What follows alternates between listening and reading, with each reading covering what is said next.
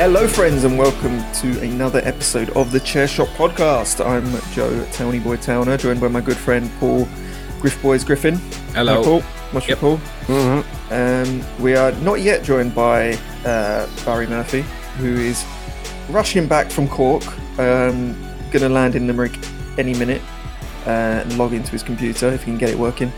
But he will hopefully be joining us. Give him 5-10 minutes. We're going to vamp for the first five. Yeah. Give you a little bit of a insight on what we've been up to. And then Barry can join. We'll get into the wrestling news because there's a lot of news to talk about this week. It's been another big week in the week of wrestling. So Paul, how you been? How's the week been? All right? It's been good. Quiet one. I did score a back heel in my five-a-side, which I was very happy about. Facing the wrong way? Just hit you? Or... Yeah, looking at the wrong goal. But then also, there was a bit where somebody volleyed it way over the goal. And we play in, it's in a steel cage, 16-foot high steel cage, basically. And the ball rebounded back out to me, bounced to the perfect height for a jumping volley. And it was like, the world went into slow motion. I was airborne, swung a leg at it. Missed the ball completely. Well, not completely. I skiffed the top of the ball and it bounced down and off at an angle. Didn't go anywhere near the goal. But I did get my hat trick and I did get my 3 assists. So we're getting slowly but surely better.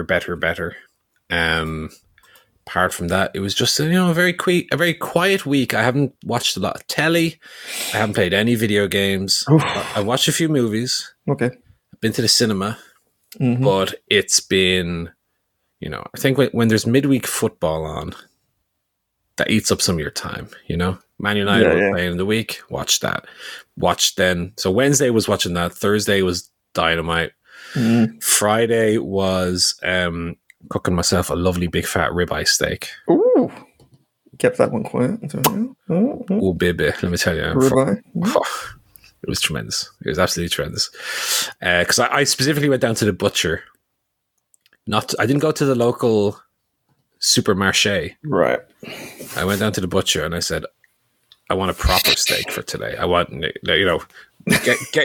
the big bit of meat out and get your big sharp knife and go, is that enough? And I go, no, more, a little bit more. Go further down. So I got myself really like a 2-inch thick bit of ribeye. Oof. We did that in the oven at 100 degrees. So slow cook that for about 25 minutes. Bring it up to 46 degrees internal temperature. Then you get a nice coast-to-coast medium rare. No gray band. And then 60 seconds on the pan each side. Get a nice sear. Oh, baby. Very good. Absolutely tremendous. But that was really...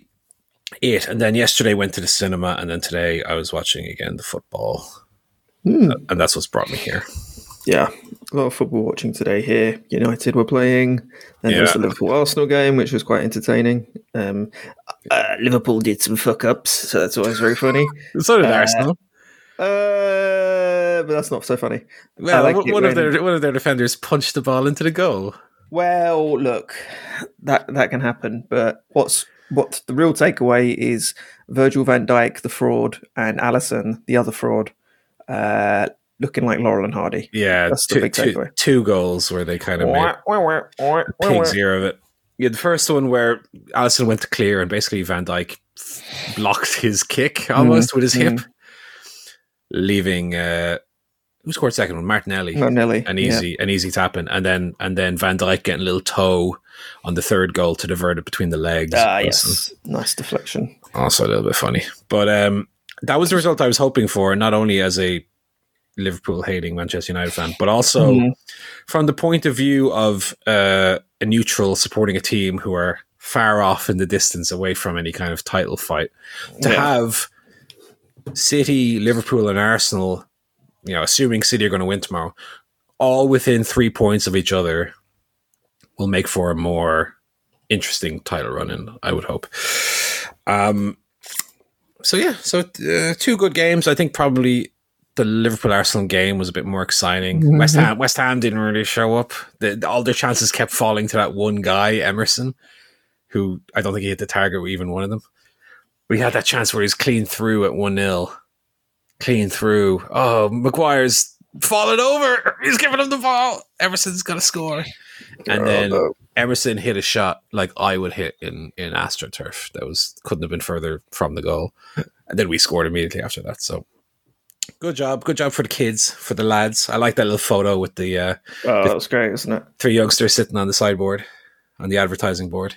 The three amigos. The 3 amigos. Although that being said, we've obviously got our hopes, raised by potential stars in the past. Oh, hang on a second. We have a little visitor joining us here. Ooh, who could this be? Oh, is that Holy Fuck? Long time listener, first time caller. You forgot to read out the phone number, Paul, but luckily I remembered it, so I've called in. Let's see. I've got a quiz going, and I've also got a question. What's your favorite cheese, each of you? Oh, well, that's a very good question there. So I am partial to a bit of brie. Okay. Paul, you prefer the French cheese or a little bit of Irish cheese? I don't like cheese at all. Paul, not a cheese fan. Wait, what? Out now. This is news. This is why he doesn't eat the cheeseburger. I've definitely had this reaction like 6 different times over the course of us doing this podcast. You don't eat cheese again? Yeah, but no. You're not eating cheese. So you asked for no cheese when you go get a Big Mac or whatever, or a fucking burger. Paul always gets a plain burger. I know that. You guys have literally had burger with me before. I've had to pay the man a burger because of my gambling addiction, because of that pay-per-view from 9 years ago. Oh God, that's insane. That was 9 years ago. Anyway, sorry listeners, I was having technical issues, but I'm here now. Sorry about that. I hope I didn't miss the entire show. You're just doing album guff, I assume, is it? And then you're wrapping up. More or less. We were just in cheese guff, so it was the perfect time. Oh really? Oh, sick. Okay, I enjoyed you saying that. I had some, I had some really good, and this is a tough thing to do. Frozen. I had some really good frozen mozzarella sticks the other day, and I wish I could remember from which supermarket establishment I could take on them. Because typically, I mean, mozzarella sticks. I think they're quite overrated, but I think they're when they're done well, they are excellent. But it's just the vast majority of places you're biting into it, and it's just this fucking barely edible, rubbery nothing on the inside of it. It's crap. But I did have some tasty mozzarella sticks. I love mozzarella. I'm a sucker for that texture. Anyway, I didn't mean to cut you off here with my last second run in here. How have your weeks been, boys?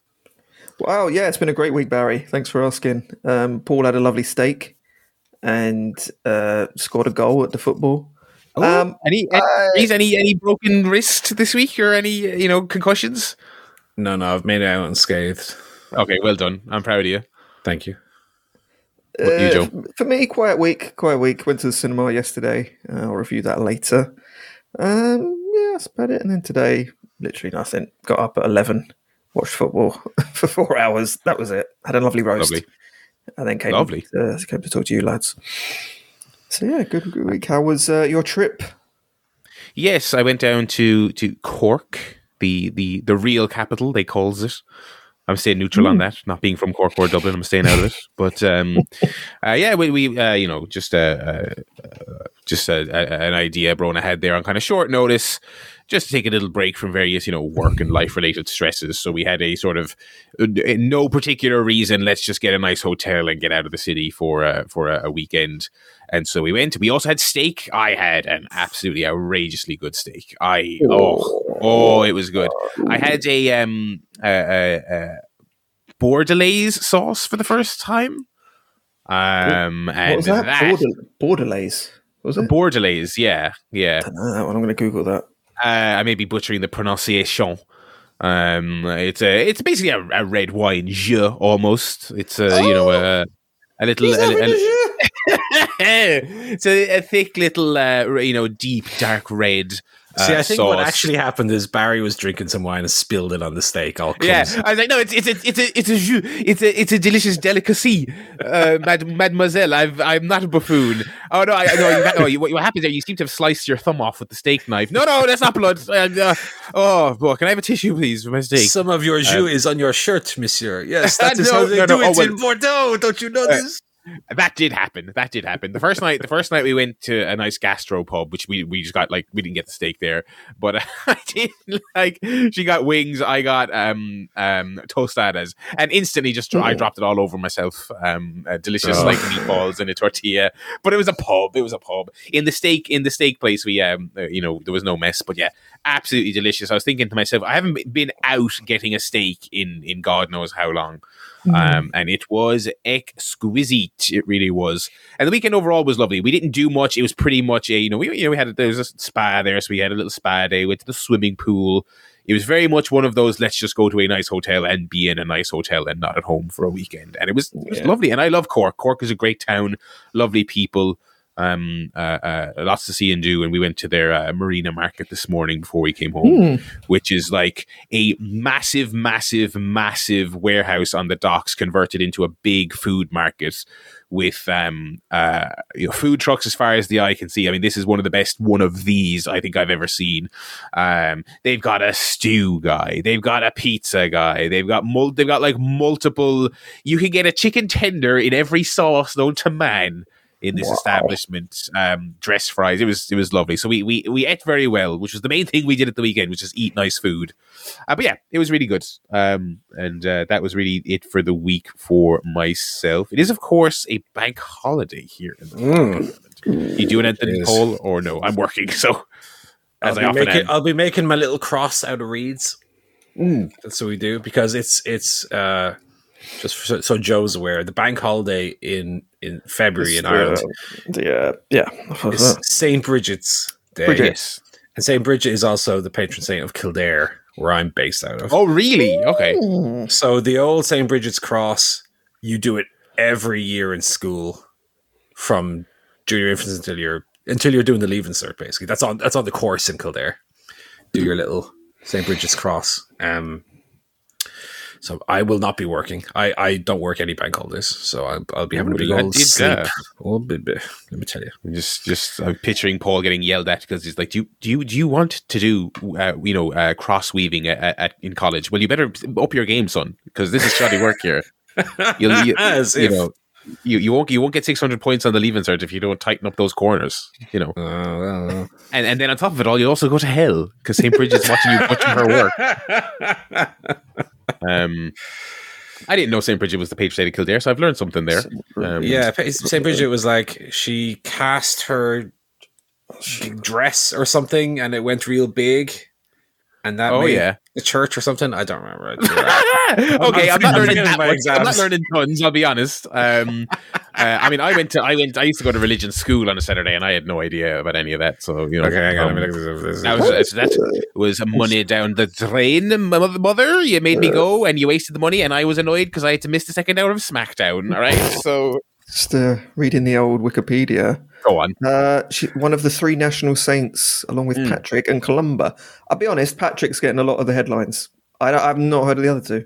It's a bit like, it's a bit show off, isn't he? Oh, I got rid of all the snakes. All right, settle down. You're supposed to be doing it for the love of the game, the love of God and his citizens. And you're also making a big showy. Snakes didn't even do anything. Most of them are like docile and not just chilling out. We don't. Yeah, and Patrick like throwing them in, getting them in a big burlap sack and throwing them in the river, going, "I'm doing great work over here."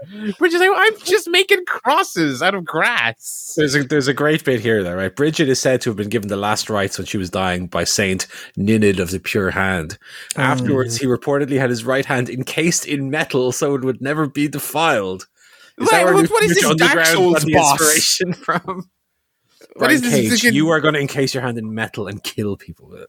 Yeah, this is a fucking bloodborne item description. Anyway.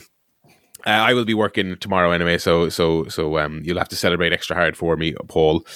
Any other life stuff there before we jump over to the wrestling? Let's talk a bit of wrestling. Talk about the wrestling. We got a bit. yeah, big sheet for wrestling and for various other topics that we're going to get to as the show goes on here. I mean, I suppose the follow on from last week's kind of big Vince stuff, I suppose, was that now he is also being investigated federally. So basically, by the U.S. government on to a criminal degree, which right now doesn't change the story much, but obviously if this goes to like court, there could be discovery and all that, and there could be buckets and buckets and boxes of documents and emails and texts and XYZ brought out and further people implicated. So no revelations today, but this is surely going to start some teeth chattering and some collars being tugged, I would imagine, in the old TKO. Yeah, well, it means they can't just shut it all down with a settlement, which in the civil case, of course, they just shut it down as quickly as possible with a big old out of court settlement. Obviously, the FBI doesn't accept settlements, so yeah, they keep going.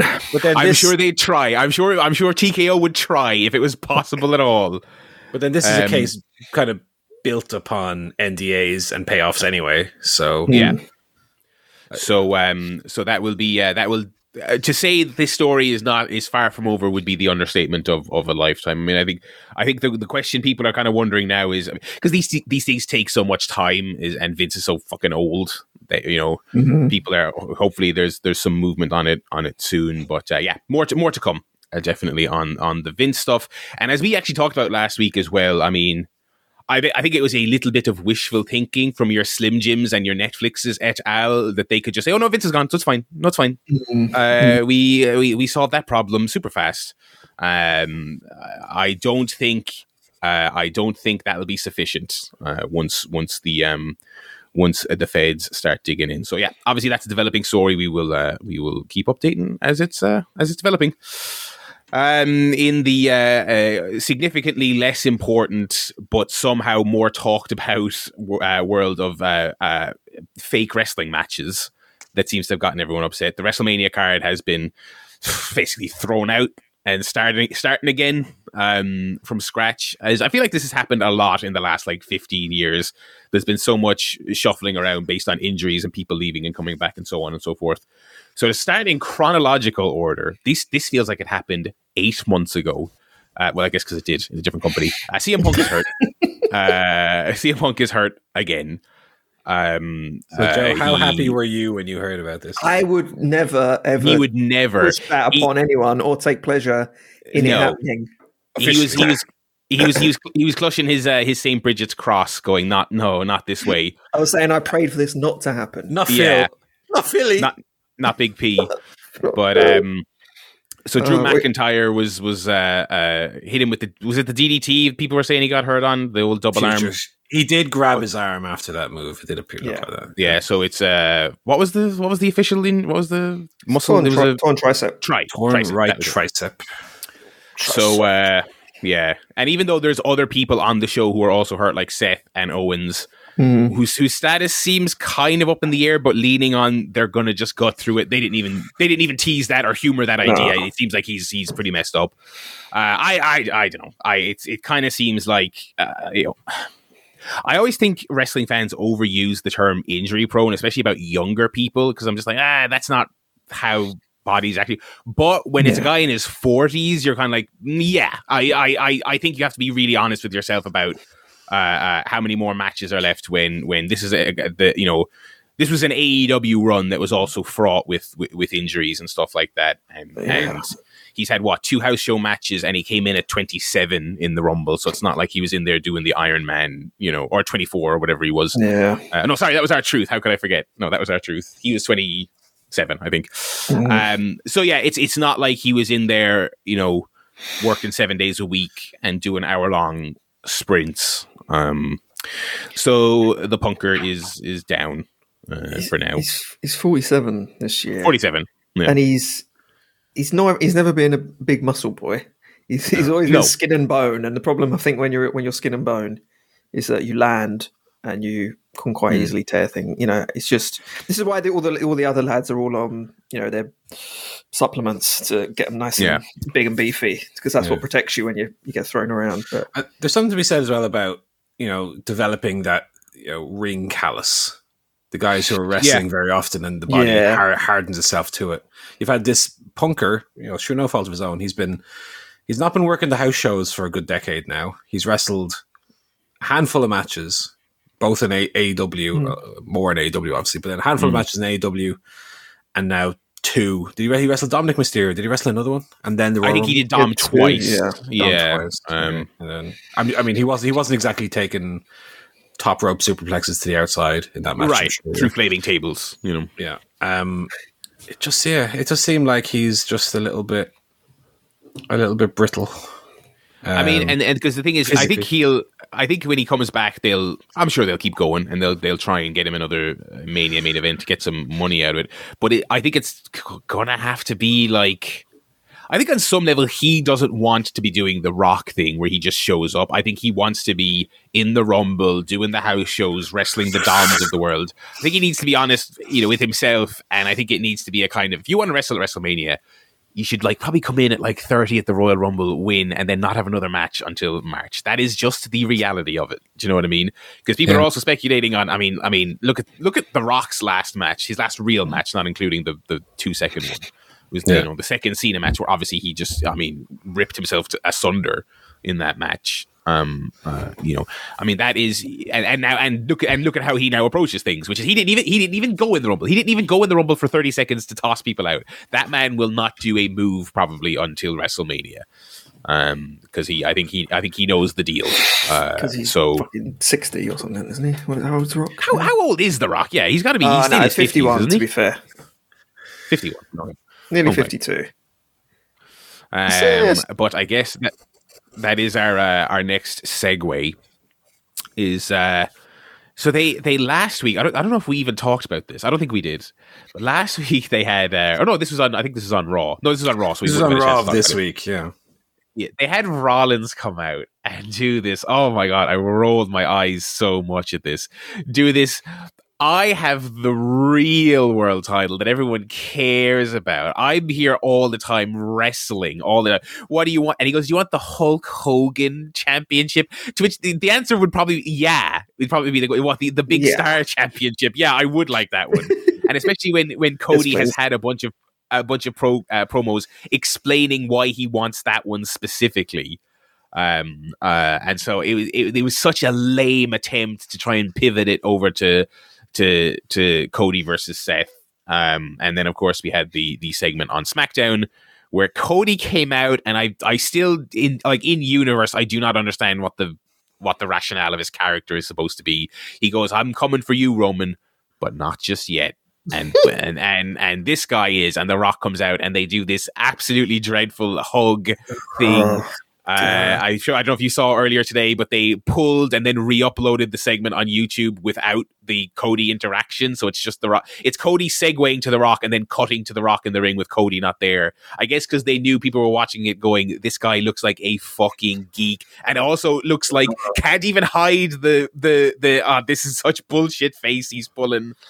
And this has obviously set the world aflame in the last 48 hours, I guess. As we start, I mean, I don't think they've made it official yet. They haven't put up their old graphics, I suppose. But it sure seems like we're going Seth, Cody, and Rock Roman. People are not happy. People are not happy. I saw this on Saturday morning. I logged on to the Observer website, which is where I get my wrestling news now, avoiding Twitter. Go to the source, go to Meltzer. Absolutely. And they had the little news headline. It wasn't at the top, it was kind of buried. It was like Roman versus Rock for WrestleMania. I was like, huh? Clicked through and then saw the actual promo. And I'm a nasty little hater, okay? But I thought this was hilarious. I just thought it was so funny that this is what they have done in the past, like with Punk, with Daniel Bryan, with other people, but like 10 times worse. It's like all of those combined into one. It's literally like Cody going, "Go for it, Rocky. Okay, thanks. I'll take it from here, little buddy. See you later." Taking all the heat, coming in. And this match isn't about, like, The Rock versus Roman is is a dream match, and I think we'd all be like, yeah, you know what, that is the WrestleMania main event, makes perfect sense. Maybe it made perfect sense last year, or maybe it makes perfect sense next year. But after 2 years of building Cody up, to then switch it at the last minute, because it's not like the fans have built up Cody in their minds as the guy that it should be. WWE has built him up as the guy. Along with the fans, everyone's on the same page for once in WWE, that they all want the same guy to be the, the big hero, and then to do it like that, oh my god! And to put him back with Rollins, possibly. I mean, he already beat him 3 times with his tit ripped off. What's the point of him wrestling again for this shitty belt? Oh my god, it's so funny. I've been looking at all the Reddit threads, and people are really pissed, like a lot more angry than the whole Vince McMahon being a rapist thing. They weren't too bothered about that. They kind of beyond that quite quickly. This has really upset them. So Cody, what was almost a heel promo in concept. So he did the you know what, Roman, I'm coming for your belt. I'm going to hit you with the crossroads. I'm going to make you bleed. I'm going to pick you up, hit you with a second crossroads. We're not done yet. I'm going to hit you with a third crossroads. I'm going to pin your shoulders to the mat. 1, 2, 3. I'm going to win the belt. I'm going to hold it above my head. Everyone's going to go crazy. It's going to be the best. Just not tonight. That kind of where they pull the rug from underneath the feet. Felt very like that. But yeah, I guess just conceptually, that's where the problem is. I feel like they could have arrived at the same, end point of Rock Roman, because they've been building up this bloodline thing and hinting at it for years that the Rock is going to come in and challenge the whole head of the table thing, and obviously they've been building this Cody Roman match for 2 years now as well. And yet, in one segment, they kind of undid the goodwill towards both of those. I mean, people still want Cody to win, because Cody came in and for these 2 years has seemed like the top babyface in the company that everybody loves, and they all do the whoa when he comes out. But the thing with I think with Rock, people would have been perfectly happy with if they had announced that Cody was coming for Roman, and we are doing a WrestleMania night 1, but night 2 you're wrestling this man, or something. People still would have been happy about it. It feels a lot like WWE inorganically again doing what they want to do at the expense of what the fans actually want. And it's to their credit, it's a long time since WWE have done that. It's we mentioned the Daniel Bryan and bringing in Batista Orton as the WrestleMania main event that Bryan eventually got shoehorned into. It seems like since the Bloodline storyline started, WWE has been pretty good, and your LA Knights of the world and all that. WWE has been pretty good at aligning the television product with what the fans want, or maybe the fans have become more malleable to accepting what they're doing. I think because we've talked about that a little bit. I do think for all AEW's ups and downs, generally speaking, when a primetime major league alternative came up, the people who would go to a show and chant CM Punk and chant Bryan Danielson and do this and hijack this, I think they left, and it's a good thing. I think it's a good thing. They left, they found something they liked, and the people who stayed with WWE love it. They love it. And so a couple of weeks ago, when Rock teased the Roman match, I saw some people saying, "Oh, fans might reject that." I was like, no way they won't. They absolutely won't, because they love The Rock, and they love whatever WWE gives them. Here's what I think is crucial about why I'm turning out to be wrong, and they do seem to be vehemently rejecting it. I think such a teeny little thing they could have done to save themselves a lot of this grief. I think the most insane thing of this story is having Cody win the Rumble and point to Roman and say, "Oh, Roman, I'm definitely absolutely facing you for that title, brother, at WrestleMania." I mean, I know Punk got hurt and that's why they're shuffling, but there's also the story is coming out that Rock's been pushing for this match and he wasn't sure, but now he is sure. There's also the Sean Ross Sapp did say he heard from at least one person who said Rock would like to win. Which, I mean, that will be the funniest moment in the history of wrestling if Rock beats Roman. If they go ahead with this main event, I'm going to watch WrestleMania. I may also be watching it just for the banter. Night 2, not night 1. The two funniest outcomes are Rock winning, or they do a Daniel Bryan. They do a Daniel Bryan on, and they do listen to the fans. They switch them, and Roman beats Cody again. Which that would be, or they have Rock pin both of them like Roman did to Edge and Bryan that one year. Just have Rock pinning the two of them. So yeah, it's all. I'm very curious to see how much of this is the online bubble and how much of this is in the real world, because as fevered as it seems, part of me still thinks when SmackDown rolls around, because I don't know how much of this they'll do on Raw. When SmackDown rolls around, they'll just go, The Rock. Oh, The Rock's here. Oh, sick! I love The Rock. Are people in 2024 really going to boo their this big, their beloved big star? We'll see. I don't really know one way or the other, because it's. Well, these people who go to the shows were still bowing to Vince McMahon, the rapist. Exactly. Yeah. So I suppose you can't really predict just how much they endlessly support the vision.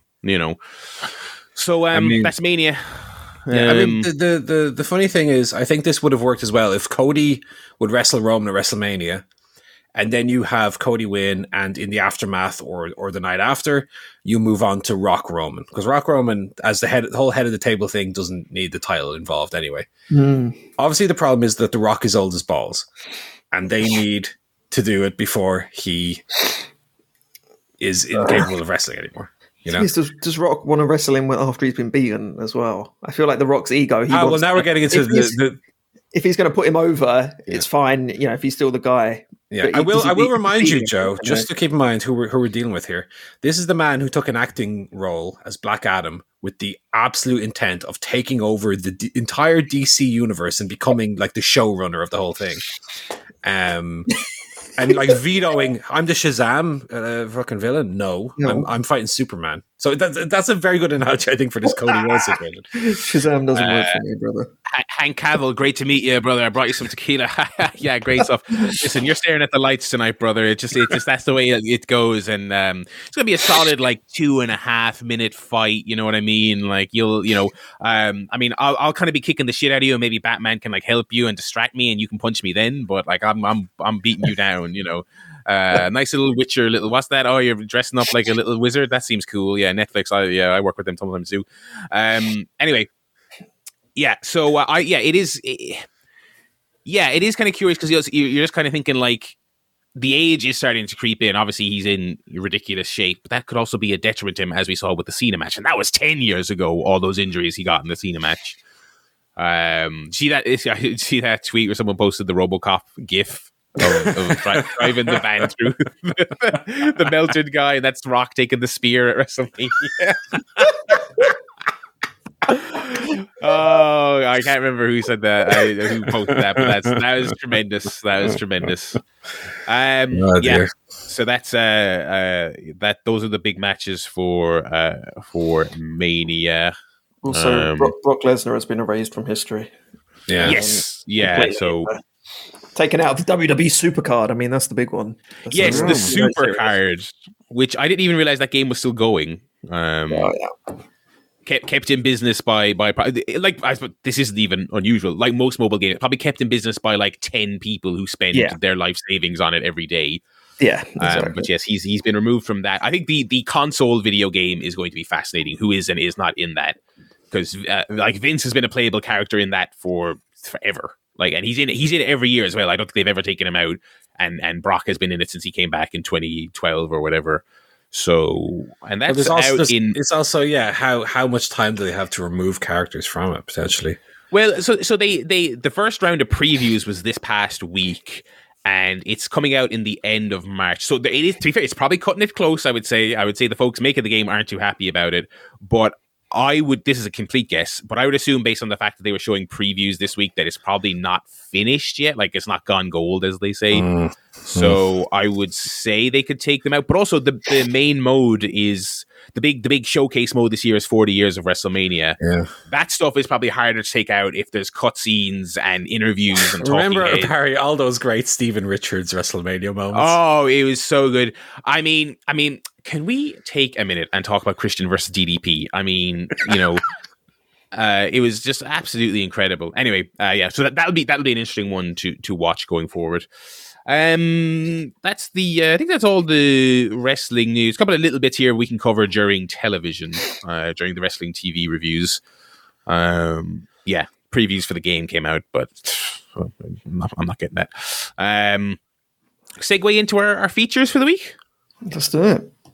I will say, as an aside, you know when you're away in a hotel and you just watch so much crap daytime telly in between your activities? Amidst all the four in the bed, I did also watch my first episode of Tenable. Oh, you get it now. You get the game now. So I was like, oh, so that's why I'm not doing it right. Oh, okay, yeah. It was good. I enjoyed it, yeah. Was it Warwick Davis, or was it one It was Warwick. I mean, I think that's what we're missing. We're no Warwick on this show. We haven't got a Warwick. We haven't got a Warwick. We haven't got a Bradley Walsh, like the Chase. I watched a bit of the Chase as well, which of course I've seen that a million times. But we're no Brad. We're no War. Is Bradley Walsh's son on the Gladiators? By the way, did I hear that correctly? Yes. They co-present, yeah. I've heard we've got a bit of a nepo baby. He doesn't have it, brother. No, he's kind of giving one of those WWE commentators that's only going to last 3 months. That's what gets to me. Like the Irish guy. He's not great. That's a shame. The show is pretty good, though. I have to say they've recreated. I want to watch it. Very well. And I think when it was on the other day, I was mentioning this, they have like a lot of storylines in here with like the contestants getting injured and coming back, and a lot of good heel gladiators as well. They're really kind of working that. So the thing is that the gladiators should essentially all be heels, right? In the context of what the show is. I don't know. I think there's room for like your baby face, But like put your arm around the ultimately the baby faces. Obviously, yeah, but you can have a sort of respect, like baby face versus baby face.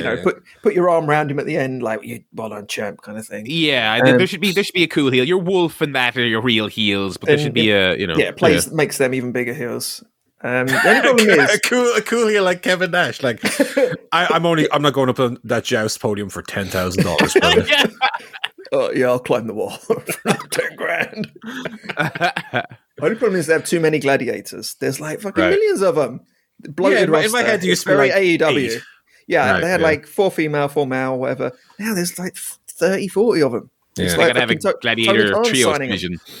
Basically, that's not a bad idea. That'd actually be cool. Yeah. Like, 6-man events, 3 contestants and 3 gladiators. Oh, now we're talking. Anyway. We won't fantasy book gladiators. We've got some features to get to here. Do you want to jump into a quiz before we do the fantasy update? Yeah, we can do a quiz. I was previewing Joe on what the quiz is for this week. So we do only connect. Sorry, don't give away the secrets. ITV's lawyers. What? Only Lore Connect, right? And this week we're doing kind of a spin-off of that. It is the final round where you have the board of 16 and you have to make 4 sets of 4 from that. So also New York Times do this quiz. Connections is the name of the game. So I'm going to share with you boys in our little Discord chat here an image. Right. And that's your game board that you're going to be playing from today. All right. So again, what I would suggest is, Joe, if you want to go ahead and tweet it out, listeners, if you want to play along, go to twitter.com/chairshotpod and the game board will be there. The idea is you have 16 objects on the board and you have to arrange them in 4 sets of 4 connecting, I was going to say pairs, but groups, knowing that there are sometimes some red herrings in there. So you got to be careful. Okay, let me send this now. The game board is set. Oh, interesting. Ooh. So I'm going to read them out as well for the listeners. So the items we have are 6, Buried Alive, Tombstone Piledriver, The Bloodline, Big T, Blackpool Combat Club, RKO, Degeneration X, Figure 4 Leg Lock, VK Wall Street, The Shark, 5-Star Frog Splash, Bad Blood, Aces and Eights, Rock Bottom, and NWO. Now, I will say I gave this to my brother earlier as a test and he got it immediately because I know that sometimes when I do these quizzes, I immediately go to hard mode. So I've tried to make it gettable more so than super difficult this time. So do you want to try and get some of these groups? Okay. And what I'll by the way, just before you go ahead, Barry, if you say your guess, I will either tell you right or wrong. But if you were wrong and you've got 3 of them right and you're only 1 away, I will tell you 1 away, but I won't tell you which one. Okay. So am I going first? What are we doing this? You're doing it as a team. Or as a team? Oh, we're doing it as a team. Pardon me. Okay. Okay. Barry, you have one? Did you? I have one. Yeah, I think I see it. So okay, yeah. So will I just start? Yeah, go for it. Okay, I think this is the easiest one on the board. Figure 4 leg lock. Okay, you have to give me the 4 of them. Yeah. Oh, pardon me. So okay, sorry. I okay. Figure 4 leg lock, rock bottom, RKO, tombstone pile driver. One away. Shit. Oh shit! What? 3, 4, 6, blood, aces and eights. Can we share our logic? Can we work this out together? Or Yeah. Of course, you're a team. No, So moves obviously moves was what I'm going for there. So what I'm wondering, like, so 5-star frog splash is maybe what the actual 4th one should be, but I don't know what one was wrong in that. Okay, so it could be figure 4. What's figure 4 like that? Rock bottom. Rock bottom was a pay-per-view as well. Oh, he's crafty, isn't he? He's crafty. It could be. So we got Buried Alive, Bad Blood, Rock Bottom, D-Generation X. Yes, although there's also stables on here: Aces and Eights, D-Generation X, Bloodline, NWO. I think you are right, though. I think he might. So pay-per-views might be a separate answer, and maybe 5-star Frog Splash is the answer for the moves category. Possibly. Okay, should we go for that one? Pay-per-views. Sure. Okay, Buried Alive, Bad Blood, D-Generation X, Rock Bottom. That's correct. Ding! Well done. It's specifically in your house pay-per-views. In your house pay-per-views. Excellent. Yeah. Okay. Oh, he's a little sneaky there with the rock bottom. Okay, I'll go again on moves here. Okay. Yeah. Let me go figure 4. Tombstone pile driver, RKO, 5-star frog splash. Is correct. Fabulous. Ding. Okay, so then the other one I think has got to be 6. Big T, VK Wall Street, and the Shark are all WCW gimmicks of wrestlers better known in the WWF. WWF. Excellent. Yeah, excellent. That is absolutely correct, Joe.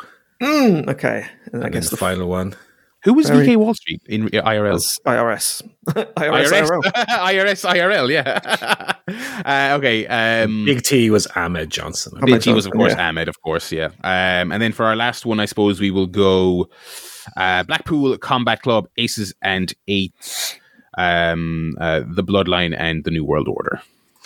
Is correct. So you've got the board out. Well done. I will say I did throw in another red herring there that you guys didn't fall into the trap of. I had figure 4, 5-star, 6, and Aces and Eights. I specifically chose 4 that had numbers in them. Yeah, but very well good. Done. Yeah, there was layers to that. Hope you're playing at home, listeners. Hope you're playing at home. Yeah, I mean, the idea behind that quiz was, Barry, we didn't know if you were going to be here or not, so I made a quiz that would work if it was only Joe on his own. Excellent. Okay, I get it. Yeah. Good stuff as always. Done, Quizmaster Paul doing a great job as always, and he's also the master of ceremonies for the Fantasy League. And wait, what's this? Something's just been slid across my desk. I'm getting word in here. Coming in just before the transfer deadline, which is, I believe, 31st of December. Coming in just in time for that, we do have our first transfer of the season. I'll throw it over to my colleague Paul with more info. Yeah, Joe, do you want to go ahead and let us know? Yes, I can announce today that my team has parted ways with Kyle Fletcher, who has had, I think, one match so far. Match defeated by Chris Jericho. Defeated by the big, fat, tuneless pantomime dame that is Chris Jericho. That was the last straw. And he said, I've brought in the up-and-coming member of the female roster, Diona Perazzo, who's been on a winning streak. And I think we'll be in the mix for the foreseeable future. So looking forward to some points there. Yeah. So Diona Perazzo, who as of this week is on 12 points. Obviously, you don't get those 12 points, Joe. Of course, yeah. But yeah, I think that's a very good pick. I was a little bit jealous when you brought it in. Obviously, the big thing, the big pro, is that she's on a big winning streak. She's won every match she's come in, and she's in line for a title shot, which she could very well win. The potential con would be the regularity with which AEW have brought people in, specifically women. Interest. Yeah. And they get their push and they don't win title, and then they kind of fall into the pile. But I think Diana is being presented in a way that's above everyone that's come before. Yeah, I don't want to jinx it here, but I think so far this year we as a podcast we've been pretty positive on the direction TK's moving with the women's division. I think this is a good pick by Joe. I think she's losing that title match, which will be a rough first week for Joe, but I think she's going to be a fixture, and I think she'll be good. Fletcher is, I think, a big prospect for the company, but I think he is going to be the pin eater for this group for the most of this year, I would say. Which I wish they wouldn't put the fucking. I know they've got 700 titles to put on people, but I wish they wouldn't put titles on people who are obviously positioned as the low man in a group. But what are you going to do? It's a Ring of Honor belt. It's a fucking jabroni strap. Yeah, evidently, that's what they tell us. Pop it in the bin like Scott Hall, the TV title. What is it? It is the TV title, isn't it? Is that what he has? The Ring of Honor TV Ring title. of Honor fucking Spot Fest title. It gives a fuck. Yeah. So your update this week, anyway, is that it's very, very tight at the top. Joe is still in the lead, but only by 6 points. He's on 74.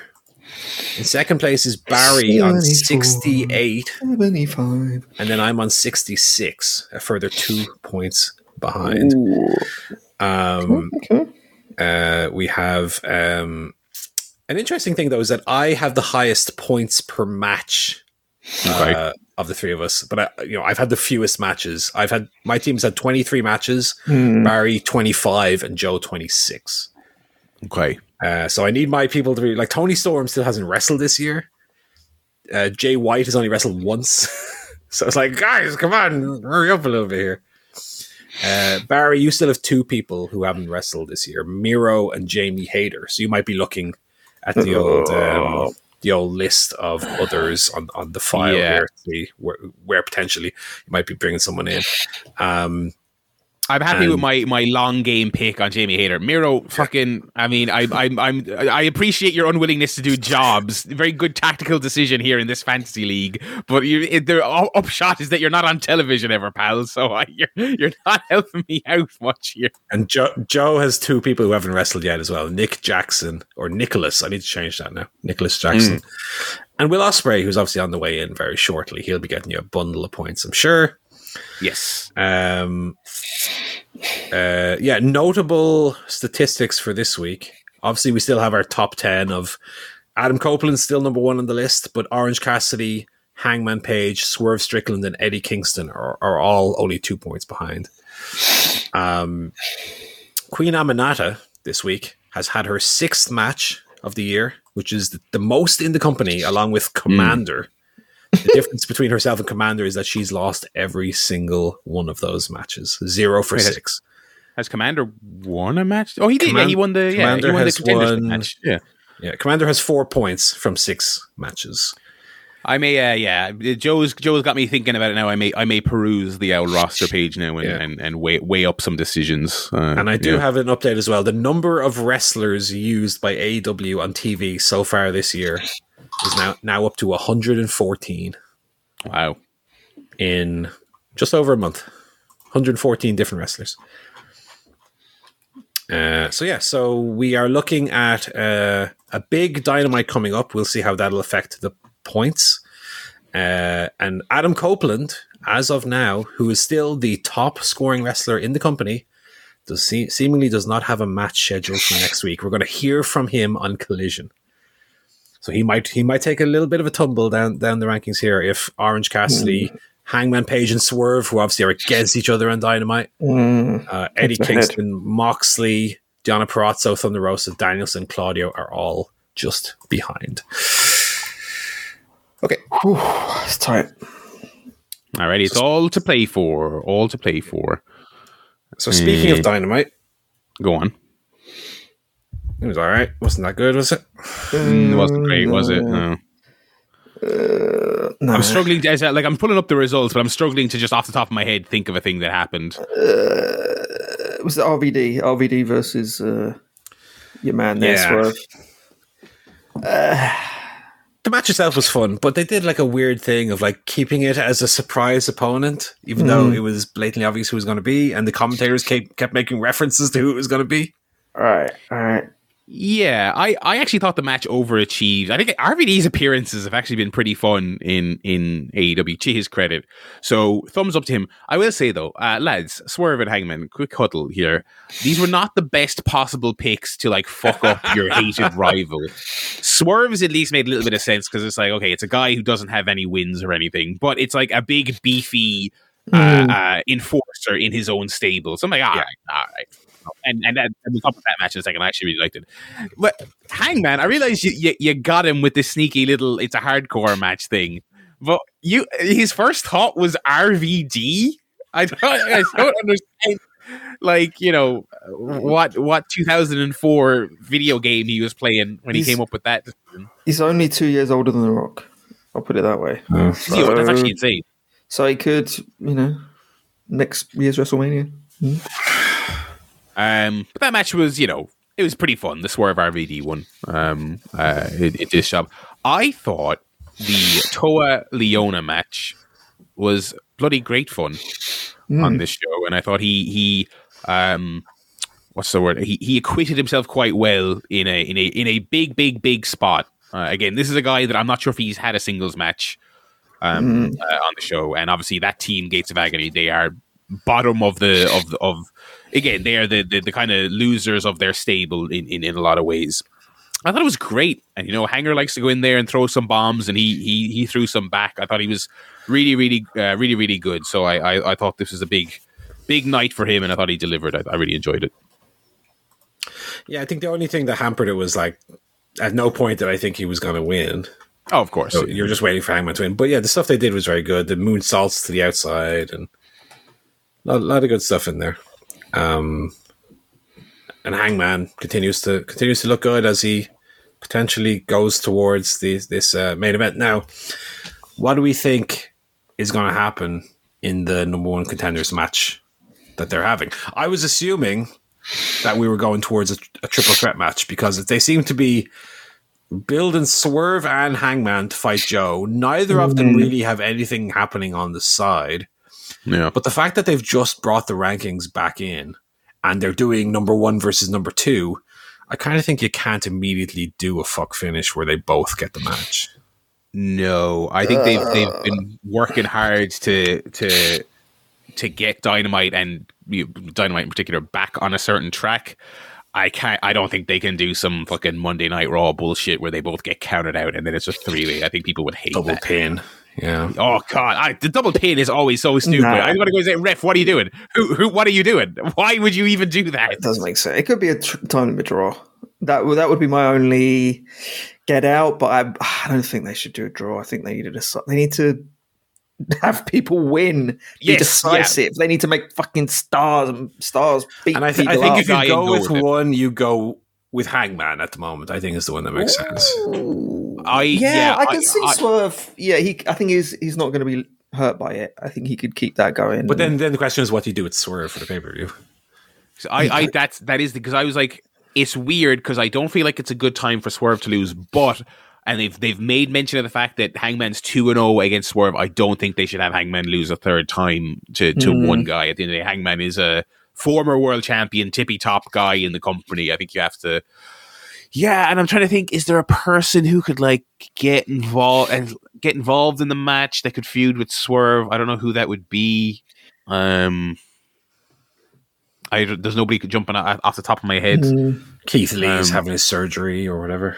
Right. Yeah. I'm trying to think who else is he. Yeah, he's been tied up in the Hangman thing for so long, with Keith Lee being his only other notable rival that I don't. Darby. Yeah, I don't know. Doing him and Sting at Revolution, you know. Yeah, and if they don't have a meaningful match for him, I would almost rather keep him off. I don't want to see him put in some face of the Revolution ladder fucking. But this is why I feel like ultimately what's going to happen is a triple threat match. I just hope that they don't do it in a way that's immediately annoying. Yeah, I agree. I do agree with Joe though that if they were to do that, a time limit is the only one I would tolerate, because at the end of the day, they can go out and have a great match, and they've established the history of time limits in the company, which is good. But I would also rather pick a guy.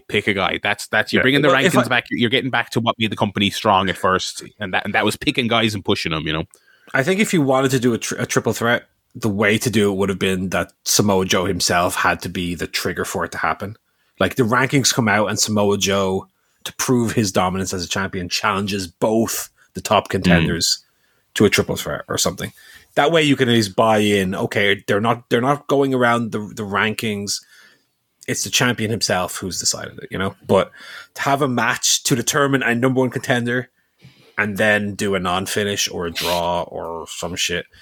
And also, if let's say this week they do a time limit draw, what's the rationale then that they go, oh, then it's a triple threat match instead of being like, okay, we're going to run it back next week because we still have a month and a half until the pay-per-view.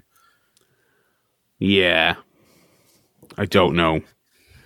We'll see. I mean, let's not get judgmental until it actually happens. No, yeah, let's see. But I do think it's interesting, and in a way, this is in a way this is good booking because it's like, okay, you got two guys you protected, you're having a match, and I hope they just pick one of them and they win. And it's one of those, and that's why so many promoters do go the lazy way with the countouts and the blah de blah and the draws and the double pins because like, oh well, we don't want to hurt so and so, and it's like whoever you want to push, just make your peace with it, and ultimately Swerve is not going to be significantly hurt if Hangman wins. I'm looking at the rankings here just to think hypothetically who could Swerve face on the pay-per-view, and these are all people. I don't know what's interesting since they brought the rankings out as well.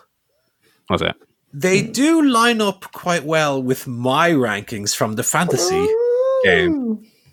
And that's not patting myself on the back. That's patting them on the back that, okay, your rankings are basically legitimate. Well, yeah. Where do they get the rankings from? That's what I'm wondering. Well, that's it. Is Paul on the committee? That's it. Is he the powers that be? The championship committee. That is the questions that are being asked. Looking here, yeah, I mean, especially because like Swerve had to face like Dustin at the last pay per view, which was such an like like I said, I think I'd rather him not be on the show, and he can maybe even roll that into his promos and make it a part of his character rather than him do some throwaway shite that doesn't matter. Let's say hypothetically you do Hangman Joe, Swerve is in the crowd, or Swerve is watching doing on from the rafters, or yeah. So that was your main event picture there on Dynamite. Elsewhere on the show, we opened up with Jeff Hardy versus Moxley. I guess TK's kind of compromise on the Hardys whinging incessantly was all right. I'll take the one who still has some semblance of something to offer, and he can do a couple of jobs on TV.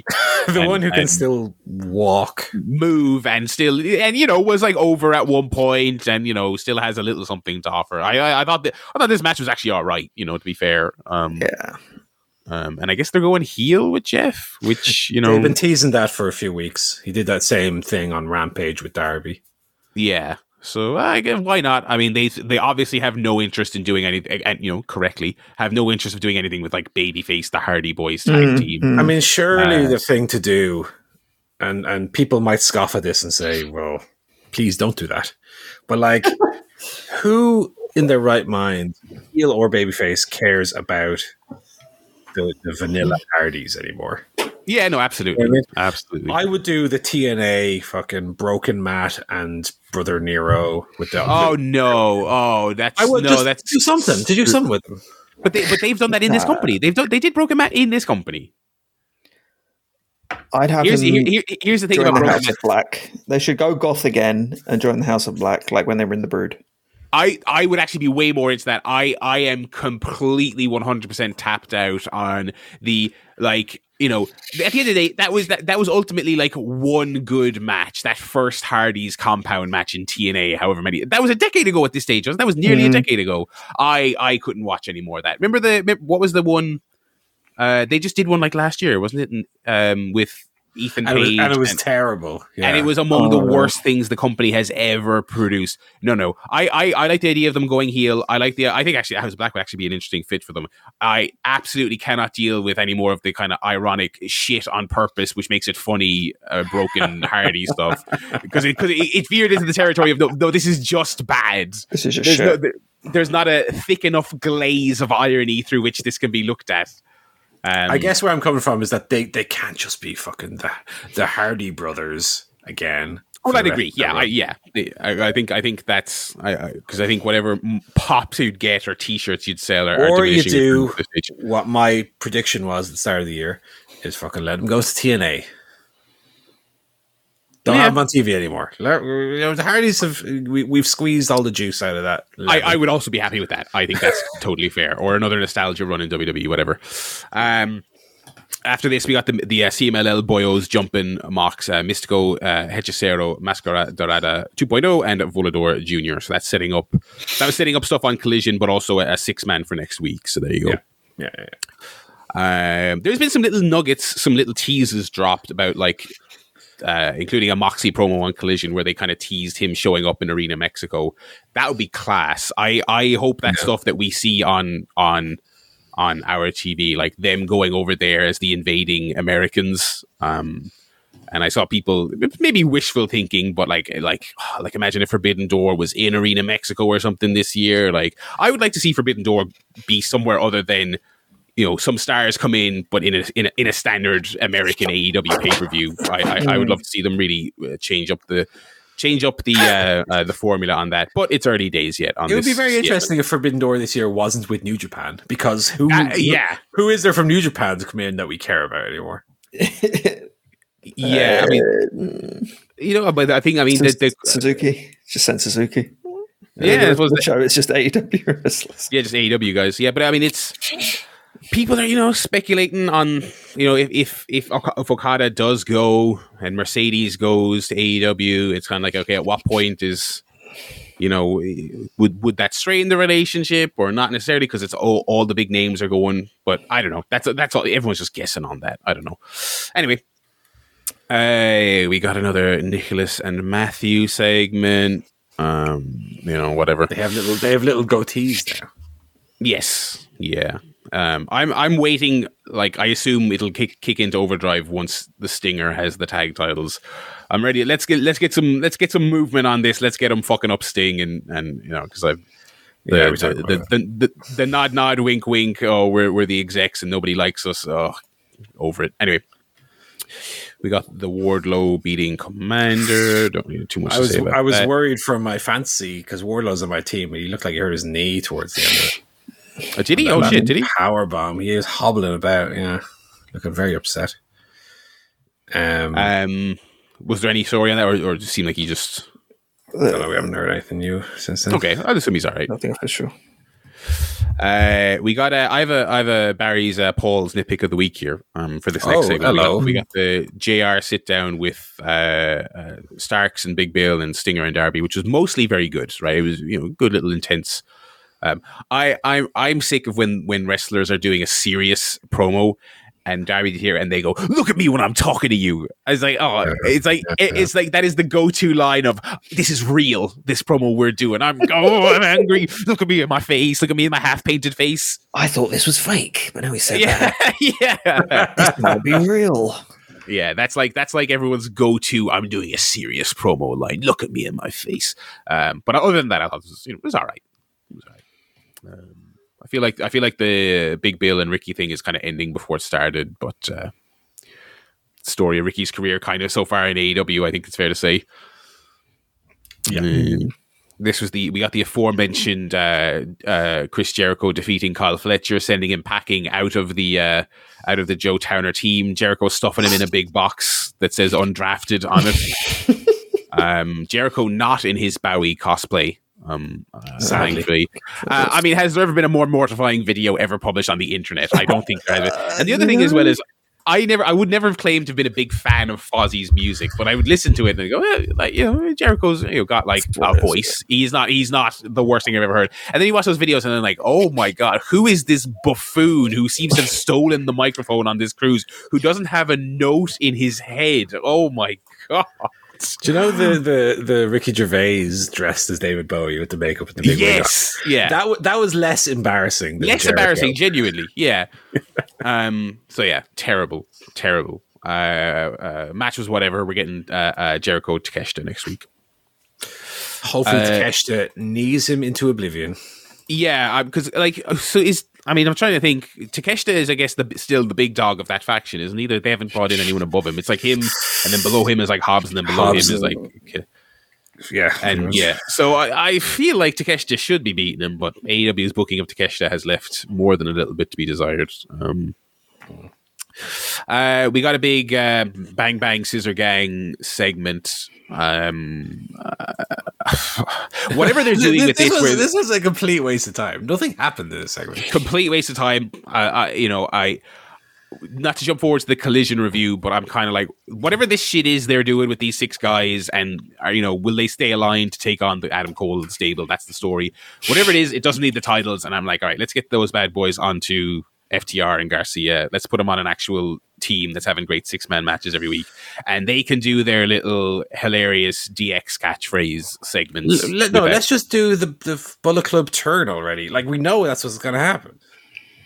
Yeah, but I feel like they're going to try and milk this. This is going to be one of those AEW things where they milk it and milk it and milk it. Because, I think they're going to at least do a match with the Adam Cole faction at some point, and they'll miscommunicate and lose, and then they'll turn. I think is what they might do.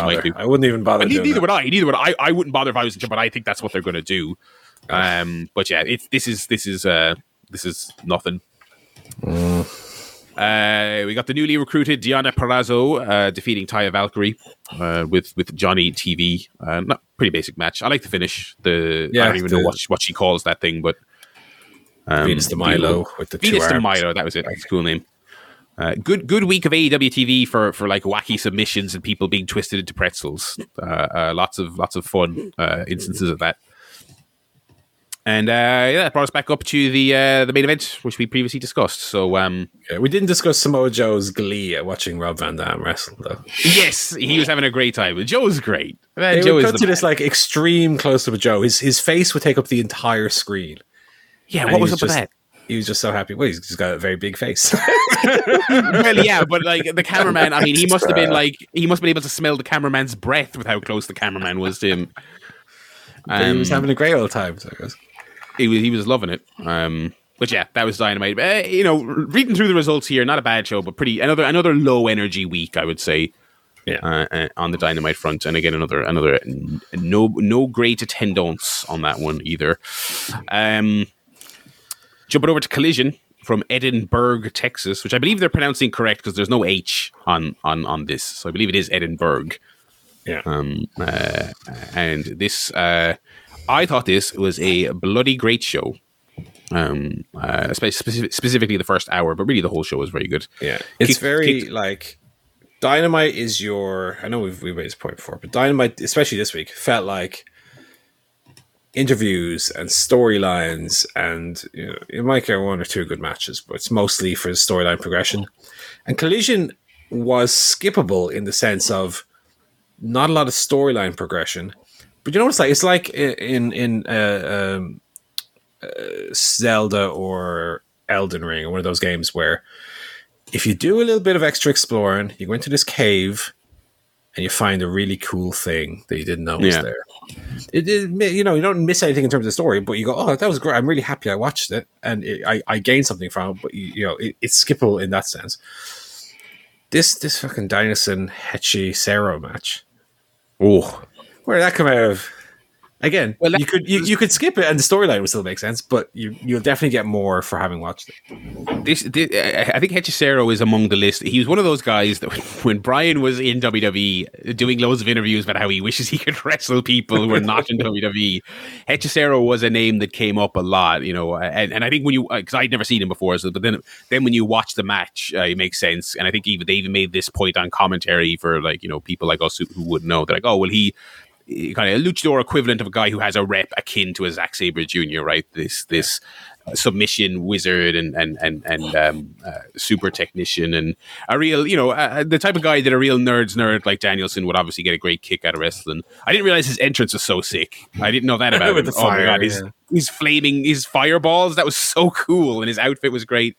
That match was great. I don't really have too much to say about it. I was worried something had happened to Danielson because the referee seems to be checking on him a lot during the match. Yeah. I don't know. I'm not sure what that was about. And also, Danielson got in about 3 moves on him in the entire match. It was just Hechicero beating the shit out of him for the entirety until the finish. Very one-sided match. I think again, going to Danielson kind of nerd mode, he's like, all right, we're working with the CMLL boys. I love this guy. I know all this stuff. he's going to get all this stuff in. He's going to be twisting me we're gonna into do a showcase for him. Yeah, and I'm going to beat him with a roll up, type thing. But yeah, no, it's top notch. What do you make of it, Joe? I didn't watch Collision. Oh, you watched Collision. Missed okay. out on a gem. I would say watch the first 40 minutes of Collision, because it's also not only is it great, but it's also no messing. It's like it starts off with so we'll go backwards here a little bit. The opener was Brian Keith versus Eddie Kingston. Keith's already in the ring. Kingston's hitting the ring when the show starts. No messing. That match was tremendous as well. A proper showing out for Brian Keith, who I think is a great little signing. I like that they're picking their spots to give guys their big moment and then put the graphic on the screen. I think that's great, rather than just doing it arbitrarily on whatever day they signed. Really great, hard hitting back and forth match that I think instantly kind of elevated Keith to a certain degree. Kingston retained, and then they did the moment in the ring where Tony Schiavone said, "Come along here now, we've got some news for you." And through the graphic, the reaction was huge for a graphic of an indie guy signing. But again, he just had a banger with Eddie Kingston, and they were in Texas, and he's a Texas indie guy for like a decade, so I think it meant a lot to them. And then I love the simplicity of this Danielson Kingston thing, because Kingston's like, hell yeah, the fucking shaking his hand, you deserve it, all this other stuff, we had a great match. And then Danielson's music hits, and he comes down, and he just walks past Kingston, and then he starts raising Brian Keith's hand. He's like, oh, Brian Keith, get a load of this guy, this youngster's gonna go far. And Kingston's just looking and going, you fucking dickheads. It's great stuff. It's so simple, but it's so good. And what better two guys to do it than Kingston and Danielson? And then obviously we got the HSR. So you can boot up Collision, watch that first match. It's great. Segues into the second match, and then you can. The rest of the show is good, but you can knock it off after the HSR match, and you'll have seen some proper gold. HSR does jump Danielson after the match, and we are getting I can't remember the other participants, but it's BCC and the 3 CMLL boyos on Wednesday. Yeah. I believe I went to the bathroom when Hook beat the Outrunners. I assume that was brief. Now I've heard about this a real match. I'm gonna have to watch it. Yeah, the Outrunners are so great. What a perfect! I love the Outrunners. What a perfect pair of goons to be defeated by Hook in a 2-on-1. I kind of missing. I didn't realize that was a match until I'm looking at these results here. But I might. The match itself wasn't great. Well, yeah, it's one sentence here on the rundown. It wasn't Hook's best outing, I gotta say. Okay. This is the first time I've watched Hook where I was like, Hook for as much as he does yeeting people over the rope and backdropping people, Hook is at the end of the day a little bit small. I don't want to sound like Jim Ross and Beyond the Mat going, kid, you got to get some fucking muscles on them titties, brother. But like there was one bit where he tried to backdrop one of the Outrunners and he almost got folded in half. Yeah. By the weight of trying to backdrop this guy. Yeah. The match itself was what you would expect, what you would picture in your mind of Hook against the Outrunners. It was. Yeah. We got a Mark Briscoe segment. It looks like it's Mark Briscoe and the House of Black is the next direction. Yeah. Which makes sense because he got involved obviously in the cage match. So there you go. Queen Aminata versus Serena Deeb I thought was quite good. Another match featuring people being twisted and contorted into. Did I call her shapes. Queen Amidala earlier? Because I'm looking at Queen Aminata now, and I go, yes, that is her name. Queen Amidala is the one from Star Wars. Yeah, I think you have done that on another show. I'm fairly sure. I don't think you did it this week. I apologize to Queen Aminata if I called her that. I mean, but that would be a great like Wembley entrance. Actually, who would pop for that reference? I don't even know why I was coming out in the elegant robes from the big hair. The big hair from episode 1, but yeah. So I don't think they. I mean, so she's on almost every show, but they haven't. I don't think they've done the formal graphic on the screen thing for Aminata yet. But I think that'd be. I think that I feel like it's for a formality at this stage because she's wrestled basically everyone worth wrestling on the show. Looks very good again here. I thought. Yes, no, she's another one that I would say would be great for this burgeoning division, finally taking shape division. Yeah. We got a swerve segment. Not much to say about it, really. Well, the thing is that Nana and the boys won't be ringside or at least there will be no interference in the Swerve match. Right. Yeah. Now, are they saying that to get loads of heat when he does run in? I don't know. Because we're still in this spot with Swerve where we're kind of like, are you a babyface? Are you not a babyface? I don't really know. This promo was a little bit more babyfacey than normal, I would say. Yeah. Got Red Velvet versus Vert Vixen, which was obviously very short. Red Velvet's... This was because she's facing someone. I've already forgotten who. Is it Tony? She's facing Tony Storm? Or Tony Storm and Dynamite, yeah. Okay, yeah. So obviously they'd give her an owl win. So there you go. An Owinski. And then the trios match was the main event. The Patriarchy versus Daniel Garcia and FTR. I thought this was a really fun 6-man tag. And this was the match where I was like, all right, let's get those titles off of the comedy cardboard cutouts clown squad, and let's get them on this FTR Garcia. It looks like they might be doing Christian Cage against Danny Garcia in the interim until they get to the Adam Copeland match. Yeah, which I would rather Danny G not be taking any losses right now. But I mean, it's Christian, so it's fine. You know, he'll be up to his crafty no good antics, and the match will probably be great. Two CSP beloveds there going to war. Good week for TV for Dynamite, I thought. And hopefully it gives them a little bit of momentum, because I think there's like 600 tickets sold for next week's Collision. So that's a slight exaggeration, but only a slight one. So hopefully it picks up. Anyway, that is the wrestling for this week. So big Dynamite next week. Stinger and Darby versus Big Bill and Starks. Swerve versus Hangman. And the CMLL BCC 6-man tag. So that's a pretty hefty week there. And and Tony Storm as well. Let's segue into our other guffs for the week. What have you boys been watching at the cinema or at home? I saw American Fiction. Go on. I believe Paul has also seen. I saw it in the cinema yesterday. The cinema. Yeah, we saw it on Monday. It was a preview screening for like they do a members screening at the Picture House, and the only thing is it actually started on time. There were no ads or trailers. There were no trailers before our showing either.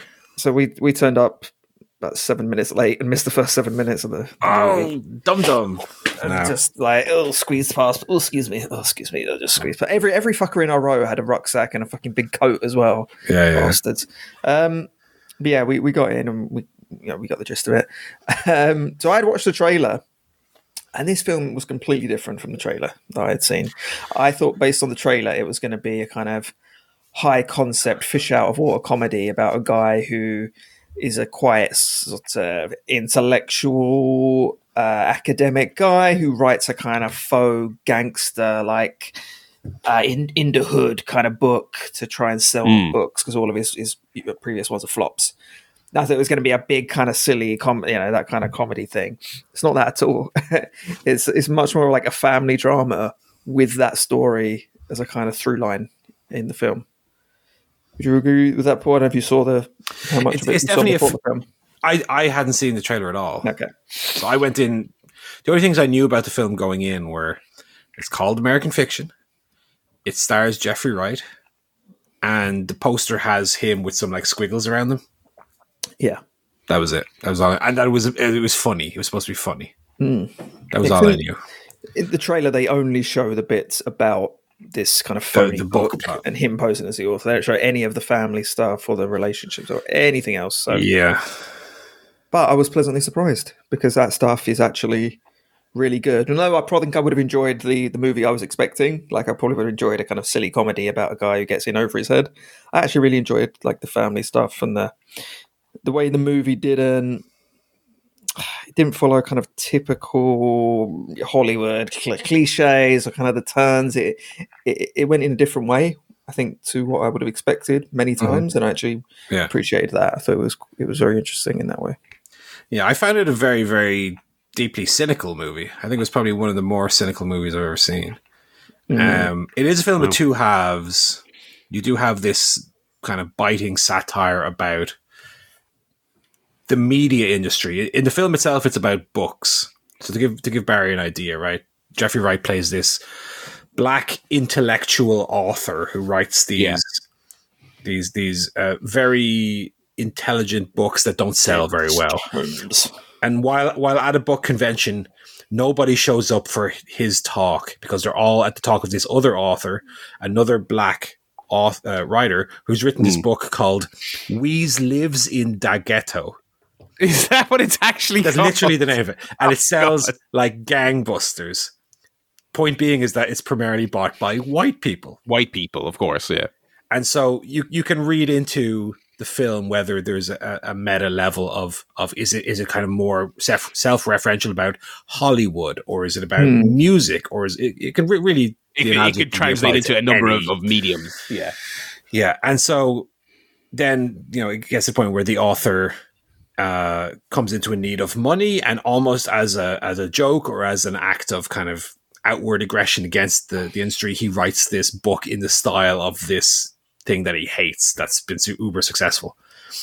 And I think that they were some of my favorite scenes where, it shows him writing the story, and the story is being acted out in front of him and in front of us as the viewers.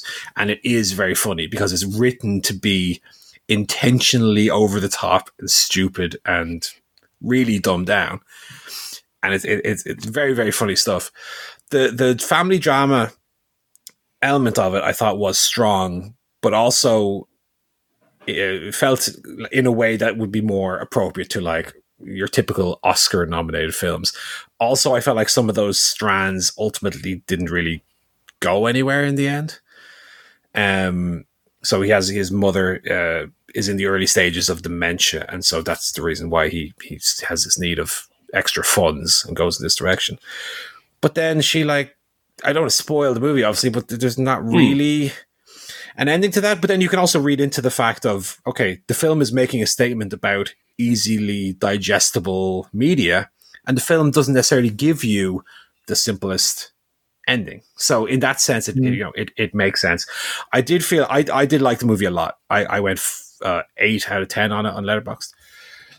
I do feel like the family drama element and the satire side never really melded together for me. It felt like there was a bit of a clash. We have this one, as Joe said, very funny, like wacky comedy side, and then this very serious family melodrama where he's like meets a woman and he has problems with his relationships with her and with his family.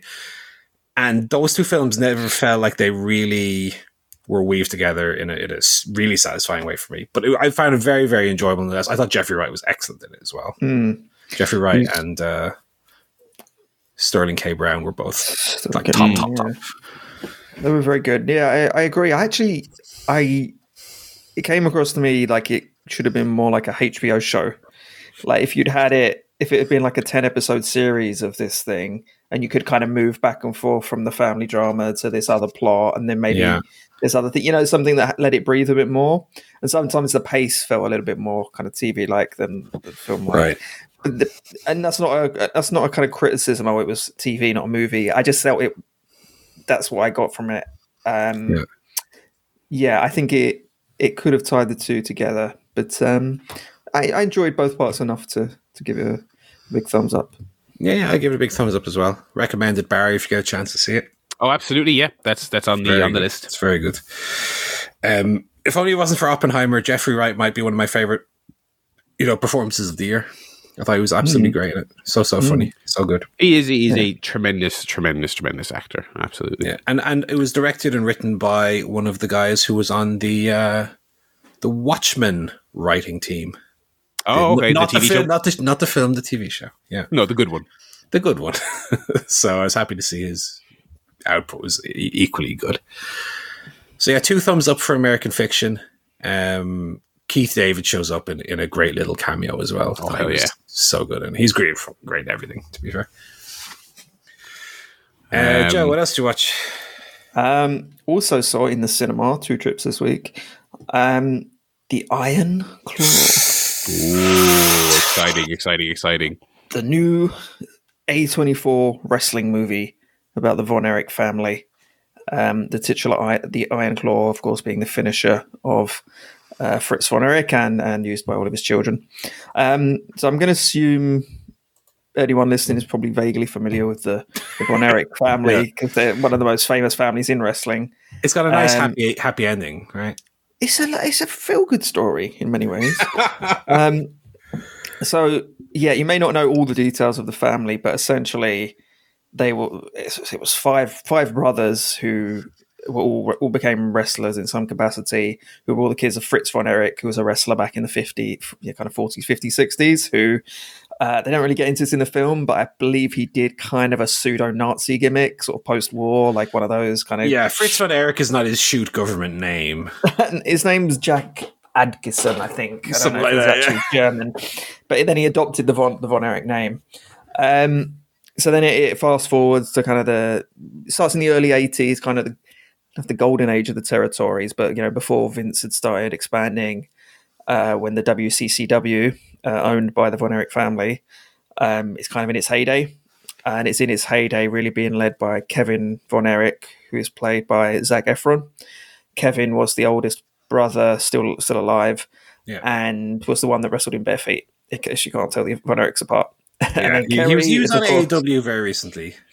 He was on AEW very recently with his two sons, who are now a tag team in MLW. Yeah.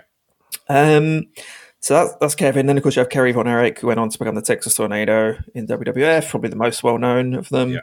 And then there was David Von Erich and Mike Von Erich were the other two. So they, of course, in their heyday, the early 80s, it was the six-man tags against the Fabulous Freebirds that were selling out kind of baseball stadiums and things like this, and really, really big business, and they were incredibly popular. They were like a boy band almost, kind of worshipped in Texas and where the territory ran. They were huge celebrities and kind of beloved sort of outside of just wrestling, typical wrestling fans. They were a big deal. So anyway, the film kind of basically tells the story from when they all start first getting into the business, through to the untimely deaths of many of the brothers. I don't know.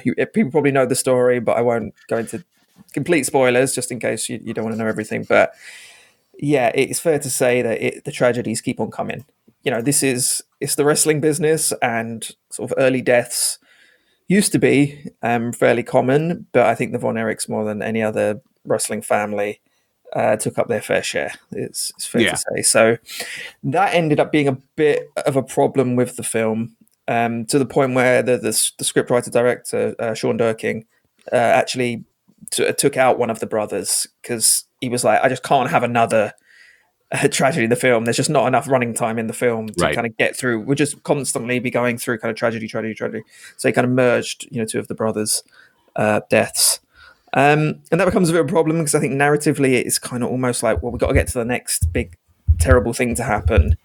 And you don't always get a lot of time to kind of let the tragedies breathe, or to really get into like establishing why they happened. Like, obviously we know that the dad is a prick and he treated the kids badly and he pushed them all into wrestling and he had favorites and stuff. But, you see a little bit of the drink and the drugs at parties and things like that. And you see some of the pressure, but I felt having so many different characters in it and having so much tragedy, there was almost too much. You almost, again, like a TV series where it just needs that room to kind of breathe and really like, why was Kerry Von Erich so fucked up? Why did he need the drugs? Why did he go on a motorbike and lose his foot and get into an accident and do all this stuff? Like, it didn't quite get into that for me. Having said that, I did think the film was really well kind of crafted. The direction's really nice.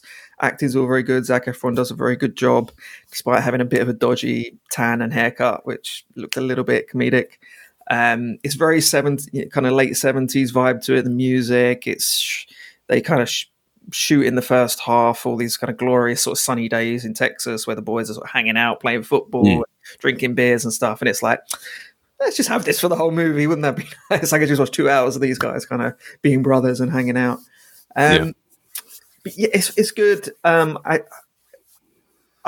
liked all the wrestling stuff as well. I thought that was really well done, and actually probably the best portrayal of wrestling action I've seen in a movie. I mean, I know there's not a lot of comparisons in terms of other wrestling. You got the wrestler, you got Fighting with My Family, and then you have to go to like No Holds Barred, and a lot of it's terrible, which are absolute crap. Yeah, whereas they did it really well, and apparently they, rather than filming chunks of it, they just filmed an entire match. They worked a match, they filmed the whole thing, and then they kind of cut around it to have that.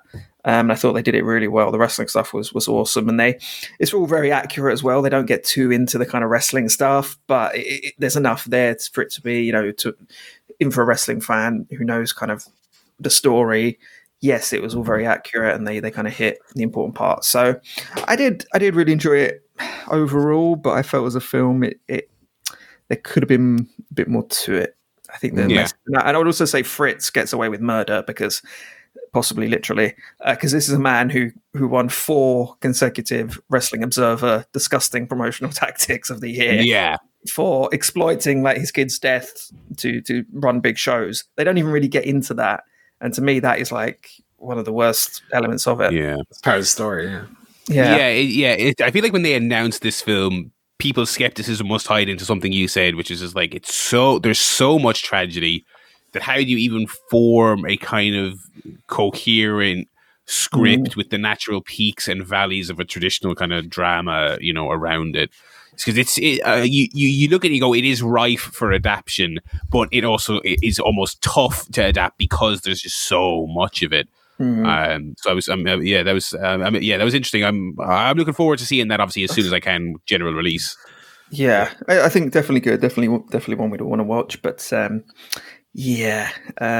slightly, especially as the first half of the movie, again, it's all very kind of a little bit nostalgic, and then the second half just becomes complete sort of tragedy fest. But it was good. I think if you'd portrayed Fritz as he actually was, he would have been a very cartoonish villain, because these wrestling, like all the stuff we've seen about Vince in the last few weeks, if you actually put a villain doing that on screen, it'd almost be too much. You'd be like, well, come on, this is silly. It's cartoonish, but they actually did all this stuff. I was telling Michelle, when we came out of the cinema, I was telling Michelle all the stuff that wasn't in it, and she was like, you're joking.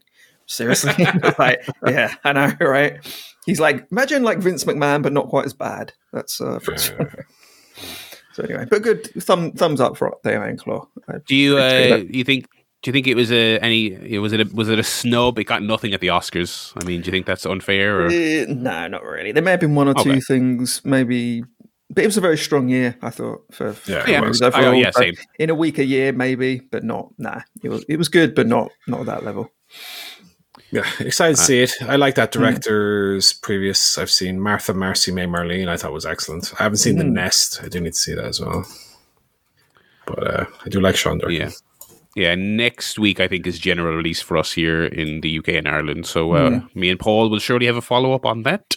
Yes. Speaking of follow ups and speaking of Oscar movies, I did go and see L'Anatomie de Plume. Is that what it's called in French? The Plume. They put the name of it in French on the screen, and I tried to remember it, and I already forgot it. It would be Anatomy d'une Chute, I would imagine. D'une Chute, that was it. Yeah, that was it. Anyway, I saw Anatomy of a Fall, everyone, if you're not aware. Yes, excellent. Really, really enjoyed it. Very, very intense. I thought the performances are excellent in it, obviously, across the board. I thought what was really interesting about it was it's kind of, and this sounds like a negative, but the directing and like it's very like cold and not flashy, but like in a good way. It's pretty much just kind of letting, especially the courtroom specifically scenes, the kind of sterility and the coldness. Yeah, it's almost documentary style. It is almost documentary like, and it's pretty much just letting the drama of the courtroom drama do the talking for you, and the dialogue is such and the performances is such that it doesn't need anything extra. Where it does let that kind of intrigue play out. And yeah, it was excellent. I don't want to talk too much about it because I think if you haven't seen it yet, well worth going in. Relatively unspoiled on the various elements of it. Very good, very, very good. One thing I will say was, so I saw it in the local kind of indie theater, and there were parts of it that were kind of like darkly comic in a way. There was a couple of chuckles to be had in it. But like the crowd I was in, I feel like they were belly laughing every 10 minutes. And I was like, all right, it's not that funny. It's like, it was a very weird reaction to it. Because sometimes there are weird moments that do almost feel like they are kind of sort of darkly comedic, but the crowd were fucking hooting and hollering like they were watching Rush Hour. But yeah, so I enjoyed that nonetheless. Tomorrow we haven't got tickets yet, but we're hoping to go and see All of Us Strangers. Yes, which looks very, very good. So hopefully I can report back on that next week. The only other film-ish thing I watched South Park: The Streaming Wars, the first part. I wanted to watch the Prime one, and then I was like, let's catch up on these, and just since they're not that long. Bad. It is rubbish. Yeah, it's rubbish. I'll watch the second one, because again, they are just like 40-50 minutes, whatever. It's just the classic kind of just... I think my main thing on South Park and Parker and Stone is that specifically for people who've been in the biz for nearly 30 years, I feel like they have extremely boring, uninteresting media landscape takes in general. Like there's not much to, and God, why this is a two-parter I don't know, but there's really not much to this 50 minutes beyond there's a lot of streaming services. There's a lot of streaming services, and the little old artist is stuck in the middle. Can you believe it? And it's like Karen gags. And 2022, I thought that felt old in 2022. How does it feel in 2024? Yeah, I was kind of like, is this? How have you not done like 10 episodes about this 10 years ago? Very flat, very, very, very flat. I agree wholeheartedly. Yeah, and so yeah, I'll watch the second part of that, but very low hopes. Yeah, it's just, in particular, I just feel like they like things that I just never really enjoy are when they're doing like commentary on what the current hot topic movie is, or like I said, for people who've been in the industry for 30 years and are affected by this. And obviously, without getting into the particulars of it, the boys at the center of the streaming wars plot are very much obviously them, because they have streaming deals with two separate entities, because they do these movies on Paramount, but I think South Park itself in the US is on Max, so on and so forth. So it's kind of mirroring their own situation. But like there's nothing there. You realize the analogy 2 seconds into the thing, and they don't expand upon it anyway. So I'll watch the second part. And it's like I said, I think I talked about this a few weeks ago when I was watching the TV show, the regular TV show South Park, and I watched their, actually I'm not sure if I did bring this up, I watched their Inception episode, which I thought overall was funny and had a couple of chuckles in it. But again, I just had to roll my eyes, because they were those people when Inception came out going, Inception, it's actually not good and clever, it's just complicated and people are pretending it's clever. I was like, that is so wrong. That is such a moronic stance for people who are in the entertainment industry to have on a film. Like, that was a moronic thing 10 years ago. And let me tell you, watching it in 2023 when I watched it, it was even more moronic. It was like, Inception, that's just like a pretentious person's idea of a good movie. No, it's just a good movie, sir. I think it's better than Streaming Wars Part 1. Yeah, so I think of just like anytime they're weighing in on the popular movie trends or whatever, I was like, oh God, you guys. Anyway, that was all I watched this week. Streaming Wars Part 2 is even worse, so enjoy. Oh, great. Okay, next week, look forward to that. Yeah. I watched also another of the Oscar movies, Nimona, which is nominated for Best Animated Feature, and it's an adaptation of a comic, a young adult oriented comic, which started as a web series and kind of blew up. So it's very entrenched in LGBTQ plus themes, almost to the extent that Elemental is. It's very unsubtle with what it's doing. Right. The lead character, Nimona, is like a shape-shifting demon who, has to change their appearance to fit in with society. Do you get what they're doing? This was notable. You might have heard about this. This was the film that Disney ultimately passed on. In part allegedly due to the fact that it features a same-sex kiss scene, and it's ultimately been bought and put out by Netflix. It is, for all intents and purposes, a DreamWorks style animated movie set in this futuristic / medieval hybrid world. Stars Riz Ahmed, who's typically great as the lead character, and a gay knight who's just come to prominence as a knight who gets caught up in a conspiracy to overtake the monarchy. So, like Elemental and like Turning Red, and like so many of these films of recent years, I've and to an extent also American Fiction. Although I thought American Fiction, which also wore its themes on its sleeve very openly, I thought at least that did in a way where it was snarky and sarcastic enough that it was kind of the point of how obvious it was being with it. With these movies, I feel like a little bit of subtlety would go a long way. They're just too hitting you over the head time and time again with the themes. And while I feel like all these films have themes and ideas and content that are worth being put into film, I'll say the exact same thing I said about Elemental. I just wish the movie was a bit better. That's wrapped around it. So it being a DreamWorks style animated movie, Barry, you'll be very, very familiar with this, having just watched The Secret Life of Pets. Yes. It is constantly doing this unfunny motor mouth joke a minute, none of them landing, all like really, I just found the movie relentlessly annoying more than anything. I didn't like the art style. That's not to say I didn't like, it wasn't well animated, because it was. This is not a sausage party. But it looks like, do you remember those like mid 2000s direct to DVD Barbie films where everyone is super cute? Yeah. It looks like that kind of movie with a much higher budget. So it's really well animated, really crisp, but the art style stuff is like ugly and annoying. So that's kind of what I felt about this. I just found the characters I didn't get on with.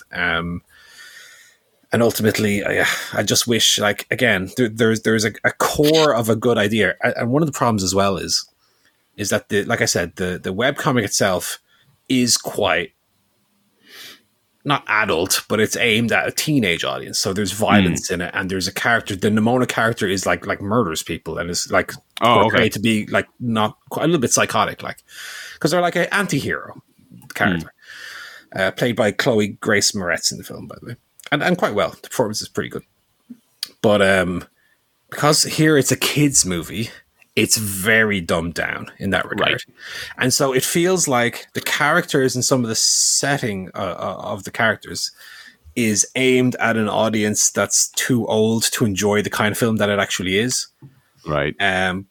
But also, kids wouldn't enjoy it because it's at odds with what a kid's movie would typically be in terms of the characters' motivations. So, like, as soon as the Riz Ahmed and Chloe Grace Moretz characters meet, he has like the Charlie Day wall with the red string of the conspiracy that he's been framed. He's been blamed for the death of the Queen, right? Which he's innocent of. And she's like, "Is this your murder wall? I'm going to murder them." Oh, and of course, it's doing the Pixar mouth thing that girls do on TikTok these days. It's that for the entire 2 hours. Oh, I'm talking like this. And so, like I say, it's just fucking. I just don't like this kind of film. At the end of the day, regardless of the altruistic, positive elements of it, I just don't like that kind of film. So I didn't get on with it, I'm afraid. But I've only got 6 Oscar movies left to watch. Alrighty. So we're well ahead of schedule. And among those are Maestro, which I'm not looking forward to, Nyad, which I'm not looking forward to, Zone of Interest, which I am, Color Purple, which I am, and I think my big one I'm looking forward to that I might leave for last, Past Lives, which I know, Barry, you were extremely high on. So I'm very much looking forward to that. Yeah. A lot of the shite that you'd be dreading seems to be coming from Netflix. True. Like their prestige films. Segueing over to TV, what have you been watching this week? I'm still on the old True Detective train. Still enjoying it. I think that show, we're 4 episodes in now, so there's 2 left.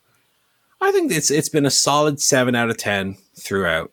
No real, peaks, no real great episodes you'd watch and say, people got to go out and watch it. At the same time, it doesn't feel anywhere as bad as, season 2 of True Detective with Colin Farrell and Vince Vaughn. I mean, I didn't like it all. It doesn't feel anywhere as bad as that, but it's solid, but unremarkable. We'll see what ultimately the revelations turn out to be, but it's good. It's a good watchable show. Much better is The Leftovers, which I'm also still watching. I've only got 5 episodes left of that in the entire season's run. Season 3 is doing some really interesting stuff. It's getting very almost surreal. It almost feels a little bit like the Twin Peaks Return series. So Twin Peaks season 1 and 2 are this somewhat cutesy, weird town murder mystery. And then The Return, which is the 2017 one, is just David Lynch let loose to do whatever the fuck he wants. And it retains some of that, but it's also very strange and dark and fucked up in some ways. Season 1 and 2 of The Leftovers are Damon Lindelof of Lost and Watchmen fame doing an adaptation of a book.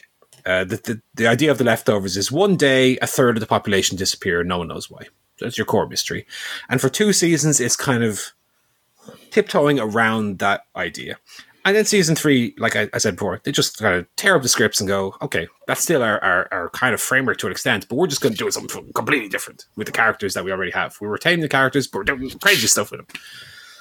And so there's an element of surrealism to it that I really enjoy, and unpredictability that I really enjoy. So I'll be sad when it's over, but only 5 episodes left, and then I'm done with the entire show. So it was only 3 seasons long. So another good one, but that's it. I've been kind of taking a week off from TV and video games. I haven't touched a video game this week at all. Okay. Just to kind of, watch a lot of football, watching some movies, but really just kind of taking a week to chill and take it easy. Nice. All right, what are you watching, Joe? A few things are going on, but last 2 weeks, we've been rewatching Derry Girls. Probably the first time I've rewatched it all the way through since it went out. Although it was only a couple of years ago they finished, wasn't it? It was not long ago. But it's so funny. It's probably one of my favorite. It might be my favorite 2010 sitcom because there aren't too many that I can list that I've loved in the last 10 years. But it's just so consistently funny, but also you like the characters, and it's just it's rare to find sitcoms like that genuinely make you laugh all the way through, and that you also have a bond with the characters. I need to check that show out. I've never watched. You've never watched? There we go. Oh, Paul, come on now. Shite. My favorite bit. My favorite bit is the granddad who's always giving out to the dad, Tommy Tiernan, giving him shit all the time. It's so funny because there's something you could there'd be a similar thing if it was like an English sitcom. You'd have the granddad kind of giving out to his son-in-law, but something about it in Ireland, I can just believe it more that he could get away with saying all kinds of stuff to the son-in-law. He couldn't say anything back. And whenever I rewatch the show, it's like I actually love that their very first interaction they have on the show in the first episode is one of my favorites. The granddad is, "Why don't you just leave my Mary alone?" He's like, "Because we've been married 17 years. I'll get some dirt in you yet, boy. I have people looking." He's great. He's great. Oh, he is great value. I love, and it has that heart to it as well at the core of it. It has its sentimentality, which always lands. It's great. Yeah, I love it combines both. It has that kind of when they're at home and it's the family. It's all very naturalistic, almost like the royal family. Kind of reminds me of very much sort of witty kind of insults going back and forth between the family. But then you also get all of the kind of the schemes and the plots from the kids. They go off to school and they have to steal a exam paper and all that. It gets a bit wacky. So they have the very kind of nice naturalistic stuff, and it also gets quite heightened. I think it does both really well. So it's such a good show. Yeah, get on that, Paul. Add that to the old list now. I haven't been playing too many games other than stuff I talked about last week. Playing more Tekken and various bits and pieces. Paul, did you play Celeste when it came out? No, I've seen the Celeste 64 and it does look fun, but I've never played Celeste. Well, I mean, before you get 64 out of that first, you gotta play the main Celeste. That's always on sale for like a $5. It's the best platformer in donkey's years. It's excellent. But celebrate. I think it's 6 years since that first game came out. The team released a free. So Celeste, if anyone didn't play it, is a super well made 2D platformer with a very cutesy style and a genuinely good story, which is obviously very rare in a platformer. Yeah. And it was beloved and very successful. And so to celebrate its release, the 6th anniversary of its release, the team put out basically a free 3D sequel. I guess it is technically a sequel. Now, this thing, you can complete this in about an hour, so there's not much to it. But it's very much in the style of an N64 era 3D platformer. Like, it's got those visuals, but at a higher resolution, and it's great. It feels really good. It made me wish. I was like, I would love if the next thing they make is a fully fledged version of this, because it felt really good. So yeah, they published that on itch.io. So if anyone had, I don't think you would need a decent PC to run this. It's very basic, but you can just search Celeste 64, and you should find it there on itch.io. Very, very good. But yeah, other than that, just kind of playing the other games I've talked about already. There was a state of play this week from Sony. I assume you watched it. I did watch it. As a man who doesn't own a PlayStation, I'm still keeping my finger on the pulse of the video game news. Well, I'm sure you ran out and ordered one after watching this state of play, I'm sure. Well, I mean, the thing is, that I'm one of the few people, or let's say not few people, but there's definitely a divide in the world, not only the gaming world, but the entire world, every human being. Some people love Death Stranding, and some people just don't really get it. Yeah. And I love Death Stranding, so I loved the Kojima section of this.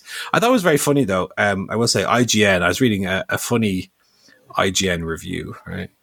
Or IGN article. So he's also developing this new spy espionage action stealth game, right? How can I make you think I'm making a new Metal Gear Solid, but I don't have the license? Yeah, it's called Physint as a working title. And IGN put an article out. I don't have it to hand, unfortunately, but it was something like, "Why I hope that Kojima's new game is the new Metal Gear." I've got good news for you, pal. Yeah, I've got it was like a completely redundant article that was saying, well, obviously what he's doing is Metal Gear in all but name, We've like, there have been so many examples in the last couple of years of games getting announced too soon, right? And then they get delayed, and it becomes a running joke. Like Skull and Bones is finally coming out this month, but that was a running joke because Metroid Prime 4, Duke Nukem Forever, obviously super famous one. And I thought it was ridiculous, like 3 or 4 years ago, when Microsoft announced Elder Scrolls 6 with a logo. They put a logo up, and they were like, "We're gonna make this after Starfield." When Starfield coming out? 2023. I thought that was mental. Kojima comes out here and he's like, "We're releasing Death Stranding 2 in 2025. And then I'm going to make another video game," he said. And that was, to sum up, that was basically what he said. I'm going to make another one. Yeah. And so they announced his next game, which has a working title, and he announced extremely broadly what genre it's going to be in. I was like, what are we doing here in this motherfucking video game industry? What is going on? It's weird because I feel like Death Stranding enough would have satisfied people alone, would have satisfied people enough not to have to go. And then he's making a game with like Columbia Pictures involvement to like pull back to show they're in the Columbia Pictures lot. Because this is the thing, Hideo Kojima, who's one of the, I guess in a sense, the David Lynch of the video game world, right? He's surreal. I think that's a fair comparison. But he clearly loves movies and doesn't really like video games, but he's kind of locked into this, that's what I do now, I guess. He so wants to be like a movie director, transparently. So it's interesting to see what this leads to. I mean, we've seen his last, obviously the first Death Stranding starred the likenesses, if not the voices, of Guillermo del Toro and Vin Digreff. Norman Reedus, obviously. But like, point being, a lot of like directors and people who wouldn't typically be actors. And this one also, like George Miller is in this game. Director of Mad Max, Fury Road and all of those. The game he's working on for Xbox, he's working with Jordan Peele. I would put money on Jordan Peele being in that game. Of course, he's going to be in that game. I guess it's just weird because like the Overdose game he's doing with Sophia Lillis and Jordan Peele, that's an Xbox thing. So part of me was like, oh, maybe he's announcing that. So because the fake Metal Gear game is apparently going to be a PlayStation thing, but Death Stranding is already a PlayStation thing. It's bizarre. And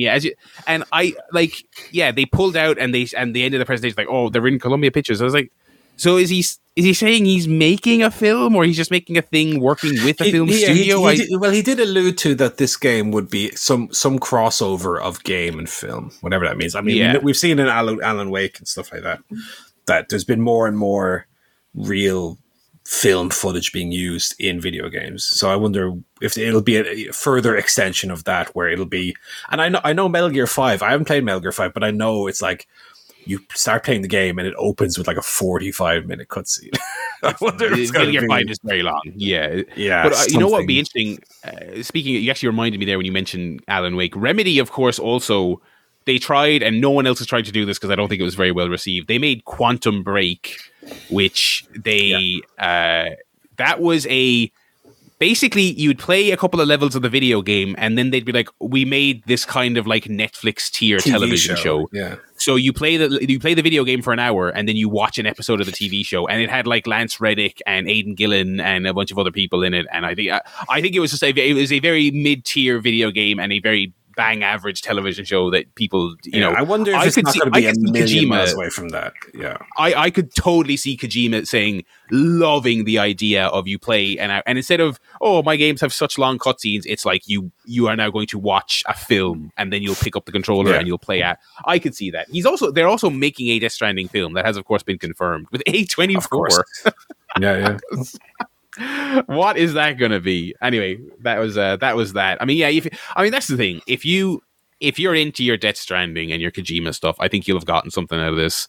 Yeah. And even as someone who's not, I thought his fake Joker was extremely funny. With his electric guitar weapon, I was like, all right, listen, it was very all right. Kojima. It was very, yeah. I mean, look, if the game is fun or not fun, I appreciate that someone is doing this stuff out there. Oh yeah, he gets points for making his own weird shit in an era when everyone's making very sterile, third-person action adventure open world games. Yeah, but if you don't like your Kojima stuff, ooh baby, was this a big old waste of time? Here for you? Absolutely nothing on this. I can't even really remember what they showed because it was all a bunch of boring nothing to me. Yeah, Japanese RPGs up the wazoo. Oh, they had the Judas in My Mind from the Ken Levine. I mean, how much longer are ex-BioShock people going to make games that look just like BioShock? Yeah, I mean, this and Kojima is making a new Metal Gear felt very of the same ilk. And as someone who just looks like BioShock. It does. Yeah. I mean, we're maybe being a little bit harsh because it's one of those things where that didn't look bad, but it also didn't look amazing. And I just wish there was something on this thing that blew me away. And I will say, BioShock wasn't necessarily strong because of the gameplay elements. It was the world. So if this doesn't have a similarly strong world, it's gonna be maybe not as good. Yeah. And I'll also say, as someone who just a few months ago came on this podcast weekly and talked about how I had played Silent Hill 2 for the first time, and I thought it was an excellent, profound, still to this day, go and do it right now, boot it up, play that game. It is a wonderful, chilling, eerie, profound video game story that puts a lot of 2023 and 2024 contemporaries to shame.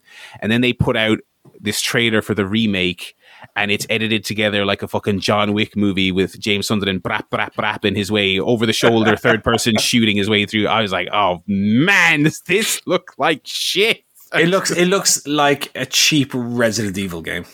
It does. It looks like those modern Resident Evils, which I think that's a franchise that attaches itself better to action. You know what I mean? Because Resident Evil has always been a bit camp and a bit silly and all this other stuff.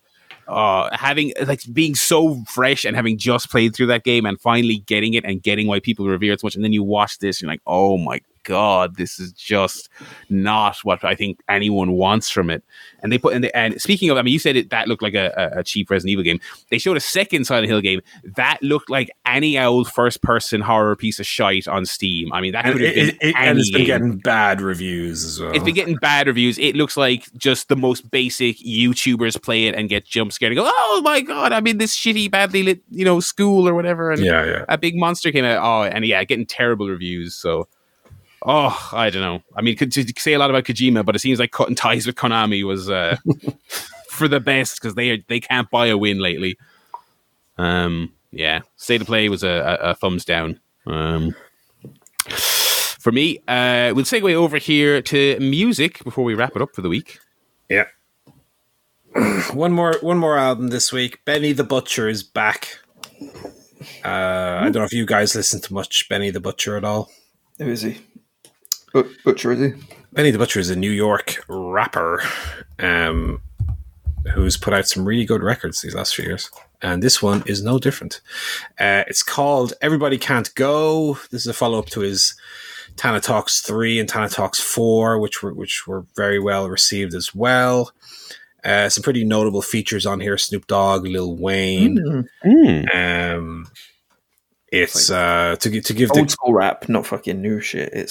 Well, this is the thing, Joe. Is how do we define old school rap and new school rap? Rap. Well, for me, old school rap has melody to the music and a certain aggression to the rap and vocal style. And lyrics that are like interesting to listen to. Yes, not just like. New school rap is, but also it's like mumbly and I went in the club and then I was, and then it's just over someone like hitting a can off someone's knee. That's the music to it. I studied knee can an instrument in college. Yeah.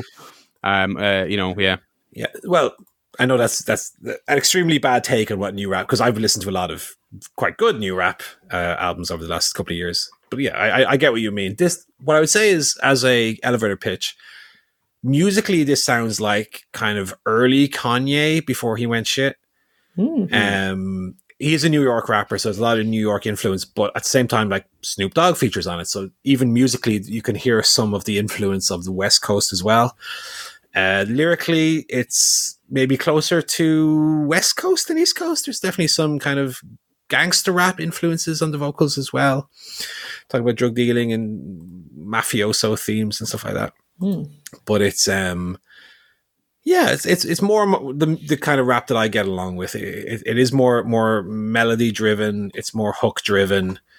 The vocals have that kind of aggressive swagger to them. They're not kind of I don't know how you would describe, but again, modern rap doesn't quite have that aggressive sound to it that your classic or even gangster rap had. But yeah, I really like Benny the Butcher. He's one of my favorite kind of modern rappers. He is 39, so he's not quite of the new generation. He's kind of a late bloomer, I guess. So he's maybe more akin anyway to the previous generation. The only thing I would say is, production wise, it feels a little restrained. Some of the music could feel a bit bigger, to the point that some of them almost feel like demo versions. But ultimately, it's all good. Favorite track? I'll throw I normally like to throw out a track here for people who maybe want to test it. I will say Pillow Talk and Slander, featuring Jadakiss and Babyface Ray, will be my recommendation here. The Snoop Dogg song is quite catchy as well, but features like the longest outro I've ever heard to a rap song. So it's only 3 minutes 20, but the song kind of ends at around 1 minute 30, and then it's a minute and a half of them going, yeah, we doing it like this. Oh no, they left that in. It's like embarrassing. Still going here, but it is a very good record. I very much enjoyed it. Very much enjoyed it. There you go. That's it. That's the music for the week, and that is our various guffs, and that is the show. We will be back next week with more of the same. We'll have your fantasy league updates, more quizzes, more wrestling news, more guffs, more Oscar talk. As the weeks tick along here, more stuff being released as well. I think most of the films will actually be out and viewable before the Oscars this year, which is a change for us in this part of the world. So looking forward to hearing more from the boyos on that. That's going to do it for this week's show. ChairShotPodcast.com is where you go if you want to pop us a mail with your Oscar picks, with a quiz, with a question, with some wrestling feedback, or whatever is on your mind. Do pop us a message. We'd love to hear from you. And until next week, folks, it's goodbye from me, Barry. It's goodbye from Joe. Goodbye. It's goodbye from Paul. Bye-bye.